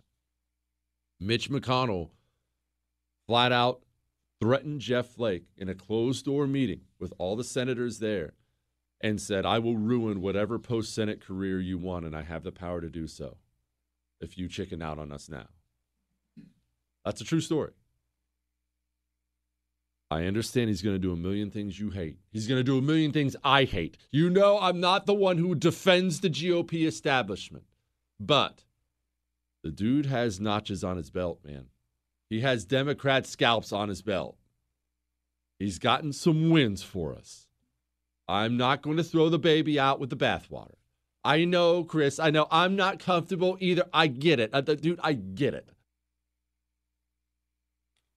I understand Kavanaugh wasn't the best win in the world. What I'm saying is it wasn't about Kavanaugh. It was about uniting and showing the left when they try to character assassinate somebody like they did. And that horrible thing everyone remembers, showing them it won't work. And it almost worked. That's why Kavanaugh mattered so much. It's not because of Kavanaugh himself. It was right there. Without Mitch McConnell, that doesn't happen. Without Mitch McConnell doing more than voting, Mitch McConnell going the extra mile. All right, now, I asked for your voicemails. We got some. I did want to play you this one. I did want to play you this one. Go ahead, Chris. Hi, I'm Joseph. I'd like you to play the videotape of the cop beating up the paramedic or threatening the paramedic, and where can I get a copy of it? Thank you. I almost didn't play it because, dude, I hate it. I'll be honest. As you know, I'm not Michael Malice, he can't stand cops. I love cops. I have a bunch of friends who are cops. Like I said, I have a great deal of admiration for them. They wade through society's crap, and they're hated for it every day. They risk their lives every day. I'm pro-cop. I'm sorry. I am. I understand exactly what Malice is saying, and he's not wrong when he says they'll be the ones enforcing all the communist rules later on. He's not wrong. I get that. But I don't like bagging on him. But this cop from Waco, what he did to this 60-year-old man buying a bottle of water by himself in a gas station in Waco, Texas, this is not acceptable. Where's your mask at? What mask? The mask that you're required to wear by city ordinance. You need to step outside till you can get one. City ordinance, sir. You not see the sign? Leave the property or you get a citation, period. Don't argue with me. It's real simple. You know what the it's real. I don't care what the governor order is. It is a city ordinance to step outside. Just take the mask off? Dispatch, start me another unit. I'm going to have to detain one. Put your hands right here. No. I will tase you right now. You are in violation, and I gave you a lawful order. You have a weapon. Put your hands up now. Dispatch, he's armed. Have the unit step it up. I've got him at taser point. Get your hand up now. Dude, you're just dumb. You should be listening. Don't move. You move again, I'm going to drop you. Dispatch, I've got him disarmed. Still uncooperative. Keep him coming. That is so unacceptable. That's so for a dude by himself in a gas station buying a bottle of water. And I almost didn't play it again because I am so pro-cop. But, fella, just like I said the other day, law enforcement, sheriffs, cops, I know a bunch of you listen. You had better keep those guys. I know you know a guy like that on your force. You had better get him under control. Because the way this country has gone, especially with all that Antifa, Black Lives Matter crap and the entire system dumping on you, the truth is this. You don't have many friends left. You don't. You have the right. That's all you have left. If you lose the right with stuff like that, with the coronavirus stuff, you're out of friends, man. You are out of friends. And that's the truth. All right. Shogun of the giant magical sombrero. I learned last night, this morning, that my wife uses your show to fall asleep to when she stays up late.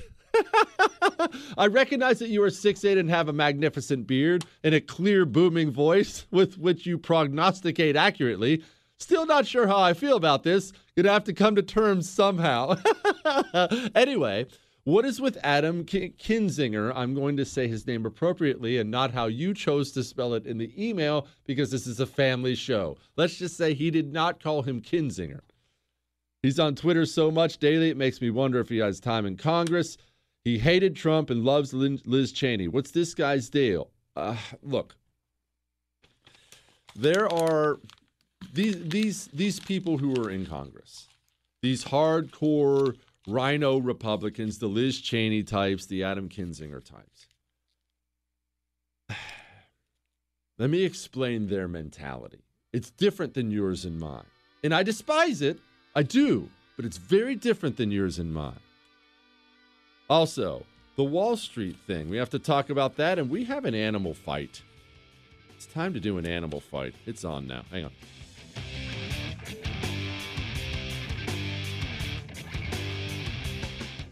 No word in the English language is less convincing than probably. Are you sure we should get matching tattoos on our first date? Sure. We'll probably stay together. Probably? It's been 23 minutes since I ate. I can probably swim. You should wait 30 minutes. Okay, now tell me what to do. Cannonball! Cramp! Oh, I have a cramp. I can probably hit the green from here. Probably. Can I get a mulligan? Ready to go? Hey, are you sure you're okay to drive? Yeah, I'm pretty sober. Yeah, I'm probably okay. Probably okay isn't okay, especially when it comes to drinking and driving. If you're drinking, call a cab, a car, or a friend. Buzzed driving is drunk driving. A message brought to you by NHTSA and the Ad Council.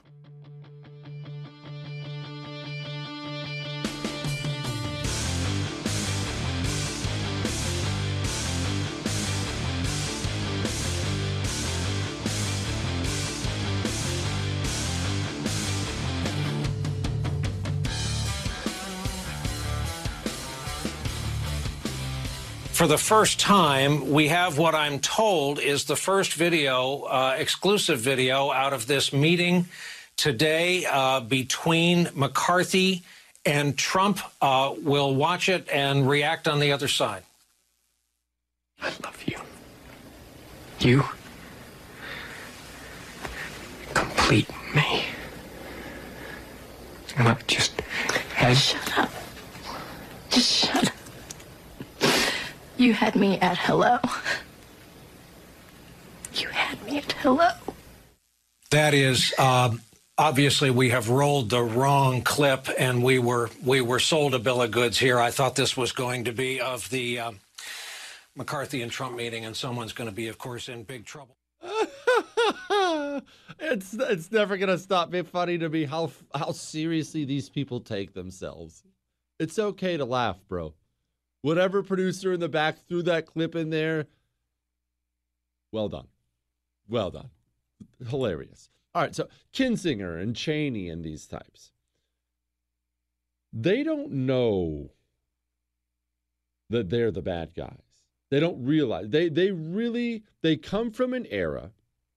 They come from an era where it was the golden era for Democrats, where Republicans would lose every single match. Even when Republicans were president, they would constantly be advancing big government leftist things. They would lose every single match, but they would do so politely.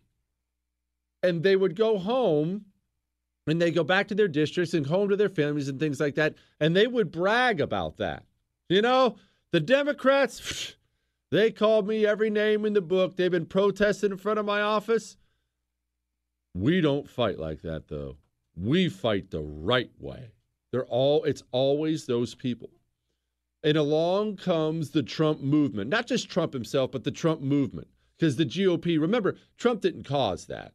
It's just that the GOP base is so mad and so sick of that weakness, they wanted a battle axe.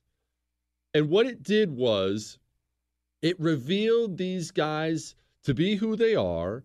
And for them, it made them feel weak and stupid. And so what they do is they lash out and talk about how this isn't the right way. We shouldn't be doing things the right way. When in reality, Adam Kinzinger looks at himself in the mirror and he knows he's a chump. He knows he's a sucker. He knows he's been a sucker. And since he can't change who he is now, he lashes out at the people who make him feel like a sucker. You know, you always end up hating the guy who tells you the truth. I mean, most people do. If you lack maturity, that's what you do. You hate the guy who tells you the truth. It's true. Dear Dr. Shogun Kelly, the Oracle, Lord of the Samurai, King of the Sombrero, Slayer of Bigfoot. What, Chris? I know it's late in the week, but my boys love listening to your show. And my oldest, 10, has been begging me to send in an Ask Dr. Kelly question. It's Dr. Jesse, please. Get it right, sir. Anyway, I'm just kidding. He would like to know, in his animal fight to the death, who would prevail? 2 saltwater crocs versus a mother hippo protecting her calf. Do the crocs get the calf, or does the mama stomp those crocs into the mud? Love the show. Glad to have something entertaining and interesting to listen daily to with my boys. Keep up the good work, you handsome devil. You may use my first name. His first name's Bo. Oh, a hippo wins that fight. And here's why a hippo wins that fight.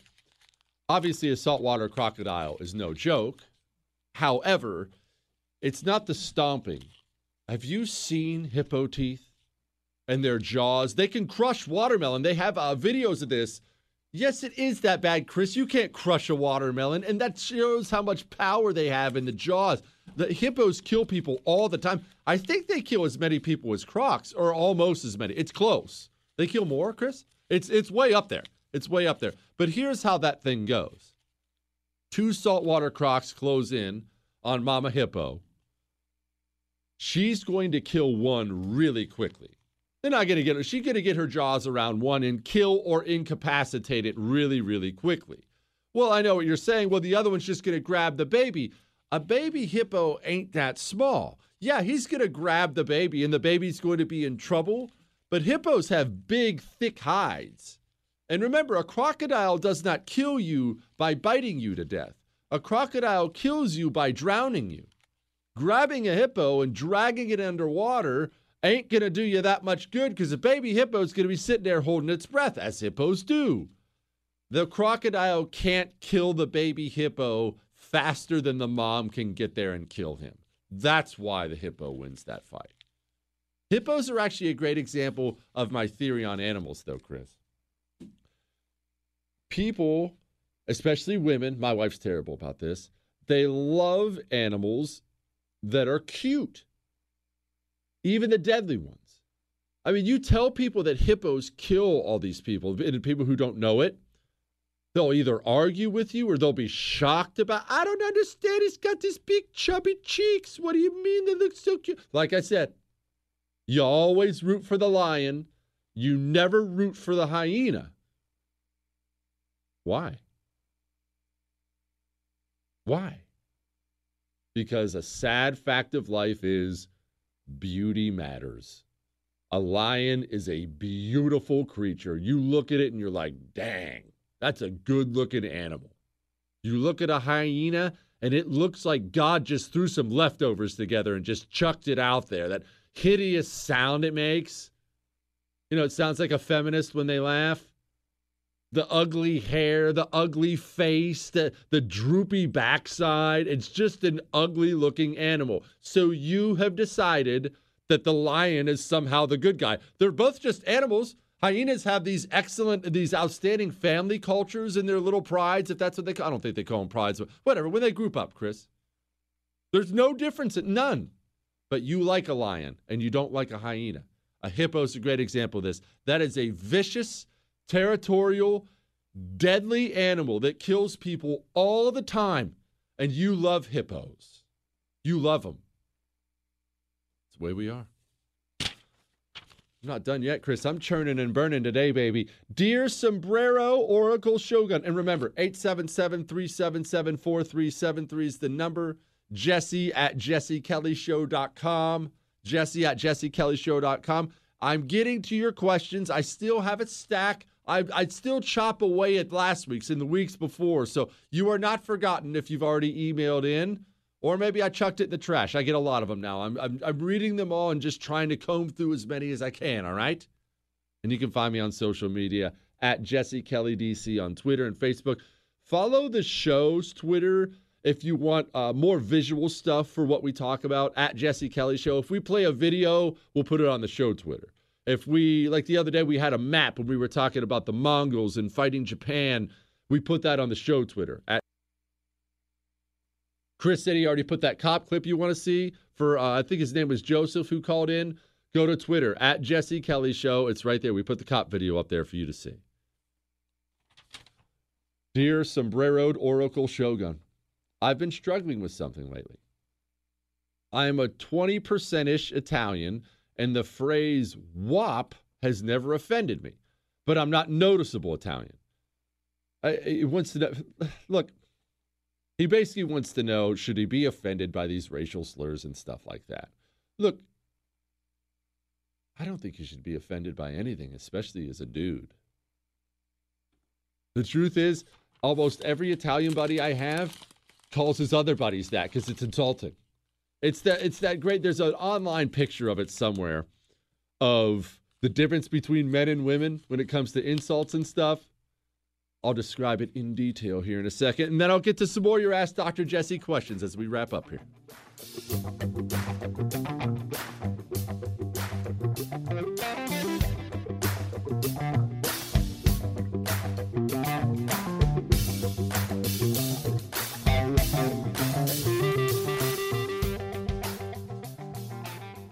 You're never completely ready to adopt a teen. For late nights writing English papers. For your teen's music taste. For dinners, where they talk more on their phone than with you. For the first time, they call you mom. You're never completely ready to adopt a teen, and you can't imagine the reward. To learn more about adopting a teen, visit adoptuskids.org. Brought to you by the U.S. Department of Health and Human Services, Adopt U.S. Kids, and the Ad Council. Part-time job, full-time hustle, all-time Shiro to all of us. You nurture, we listen. You teach, we thrive. You lift our spirits, but we've got to lay down the truth. It's time for you, our Shiro, to stretch for the stars.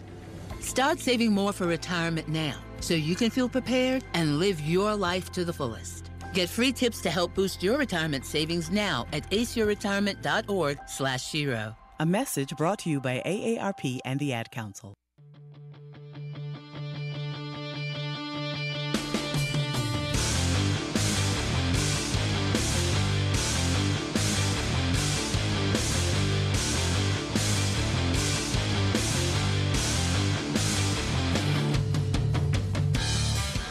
Eight 877-377-4373. Jesse at jessekellyshow.com. We are almost done with the week here, and I realize we've been screwing off a lot today.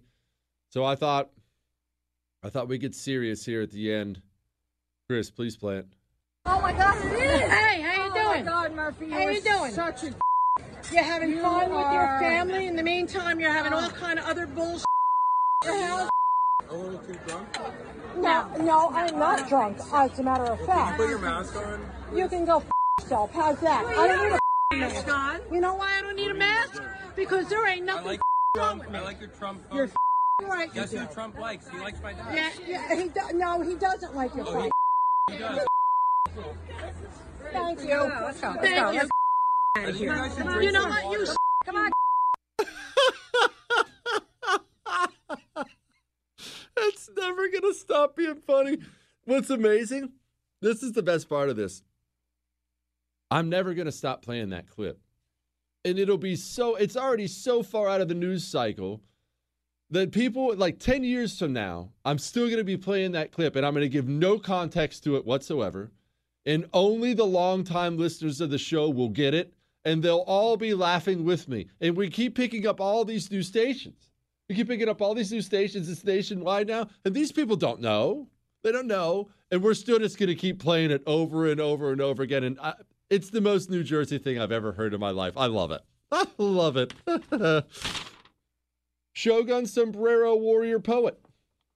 What, Chris? Don't insult our people, Chris. I know you've been saying these Reddit dudes take down Wall Street hedge. I know you've been seeing these Reddit dudes take down Wall Street hedge funds. Now the system is changing the rules, which it will always do. What lessons can we learn from this? How do we apply this to other areas of our nation's culture battles? One of the most important lessons you can learn from this is this. Dude, we have the power.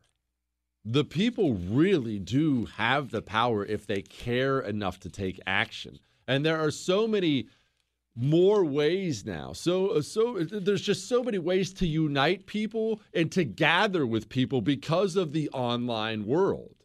I mean, this stuff happened on an internet forum. It was just some dudes on an internet forum. Now, you would have, if I told you that 10 years ago, you would have laughed at me. There's huge power in that now. Huge power in that now. I mean, I'm blessed, very blessed, and undeserving to have a national radio show and a TV show. But if I didn't, let's say I didn't have either of those. And a couple years ago, I didn't. I was selling RVs. What if I didn't have either of those? I have like 230,000 people who follow me on Twitter. Now, you can say it's just Twitter. Dude, that's powerful. You could I have United States senators now who text me. Congressmen. I got things from the White House when Trump was in there. Trump read I don't know if he still does, read my Twitter timeline.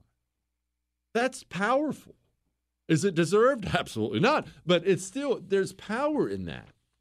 We have the ability, because of the online world, if you can get people to care enough about something, you have the ability to shock the system. This Wall Street thing is shocking the system. They are in panic mode. They don't know what to do. I mean, when you have Facebook stepping up and deleting things, Google's deleting bad reviews, they are locking shields. They're battening down the hatches. They're scared to death about this and what this means. That's good. Even if it's just for one day, you made the system afraid. That is good. The system should be afraid. And not only did you make them afraid, now you realize you can make them afraid. Now you know. Dr. Jesse, PhD. It seems to me that Nancy Pelosi and Jen Psaki have more balls than half the men in the Republican Party combined these days. In order to prevent the election of future soy boys to critical elected positions that will need to take the fight to the commies, I am proposing that we require all male candidates to subject themselves to a testosterone test. If they do not meet a minimum threshold value, they cannot run the party. What say you? And then he says, no, seriously, I think this is a huge problem. Well, one, it is a huge problem. Two, here's the thing. The alpha males out there, the guys you want running stuff for you, they don't do politics. They're in factories. They run a business. They start a family. Politics is for the losers, for the most part, for the losers who couldn't achieve any of that, but want the status that comes with it anyway. So what you get, and we lose sight of this, and I lose sight of it too, and I'm screaming at these guys to buck up, let's go, get a spine. We lose sight of the fact, and I'm actually, for once, I'm not trying to be mean. So many of these guys are lifelong losers. These are not the winners of society. So many of them are lifelong losers. You're asking people to lead who aren't leaders. They can raise enough money to do a campaign ad. The dude's probably handsome enough. The girl's probably pretty enough, speaks well enough. They get elected to office. That don't make a leader, man. And it don't give you guts. We elect lifetime losers and expect them to become winners, and that's not how it works at all. Hang on.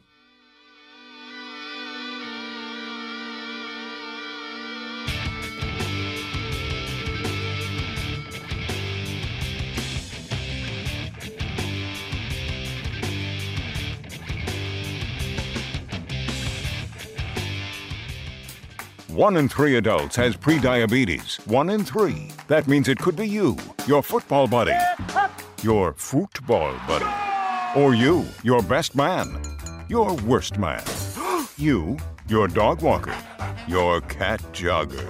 While 1 in 3 adults has prediabetes, with early diagnosis, prediabetes can be reversed. Take the risk test at doihaveprediabetes.org. That's doihaveprediabetes.org. Wait, did they just say 1 in 3 adults has prediabetes? That's 33.33333% of adults. That means it could be me, my boss, or my boss's boss, or me, my favorite sister, or my other sister. That's 7 members of my 21-person romantic book club. Wait, the 1 in 3 could be me, my karaoke partner Carol, or my karaoke enemy Jeff. I'm gonna take the risk test at doihaveprediabetes.org. Brought to you by the Ad Council and its Prediabetes Awareness Partners.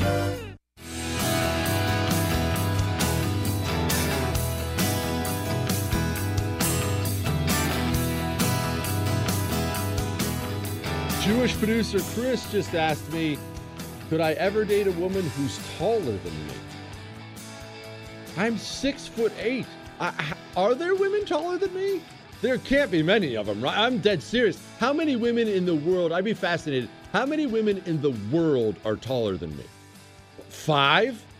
I don't know. I mean, is there a society out there that has these gigantic Amazon women? I don't know. I don't think I could, though. I mean, I don't know. Is that weird? Chris, you're like 6 feet, so it's not going to be a problem for you either, but I don't think I could do it. Could you do it? You could? I guess it would depend on how well she cooks. Quit. We can make jokes. Quit. I don't know. I don't want to rule stuff out, but it'd feel kind of emasculating, right?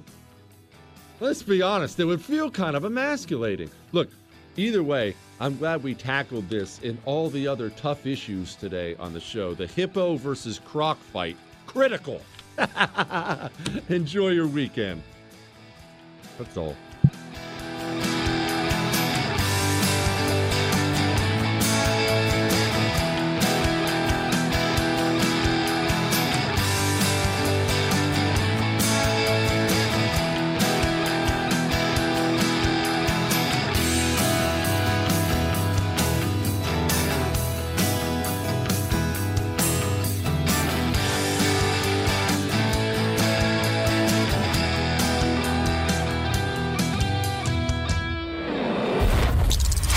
Jesse Kelly Show.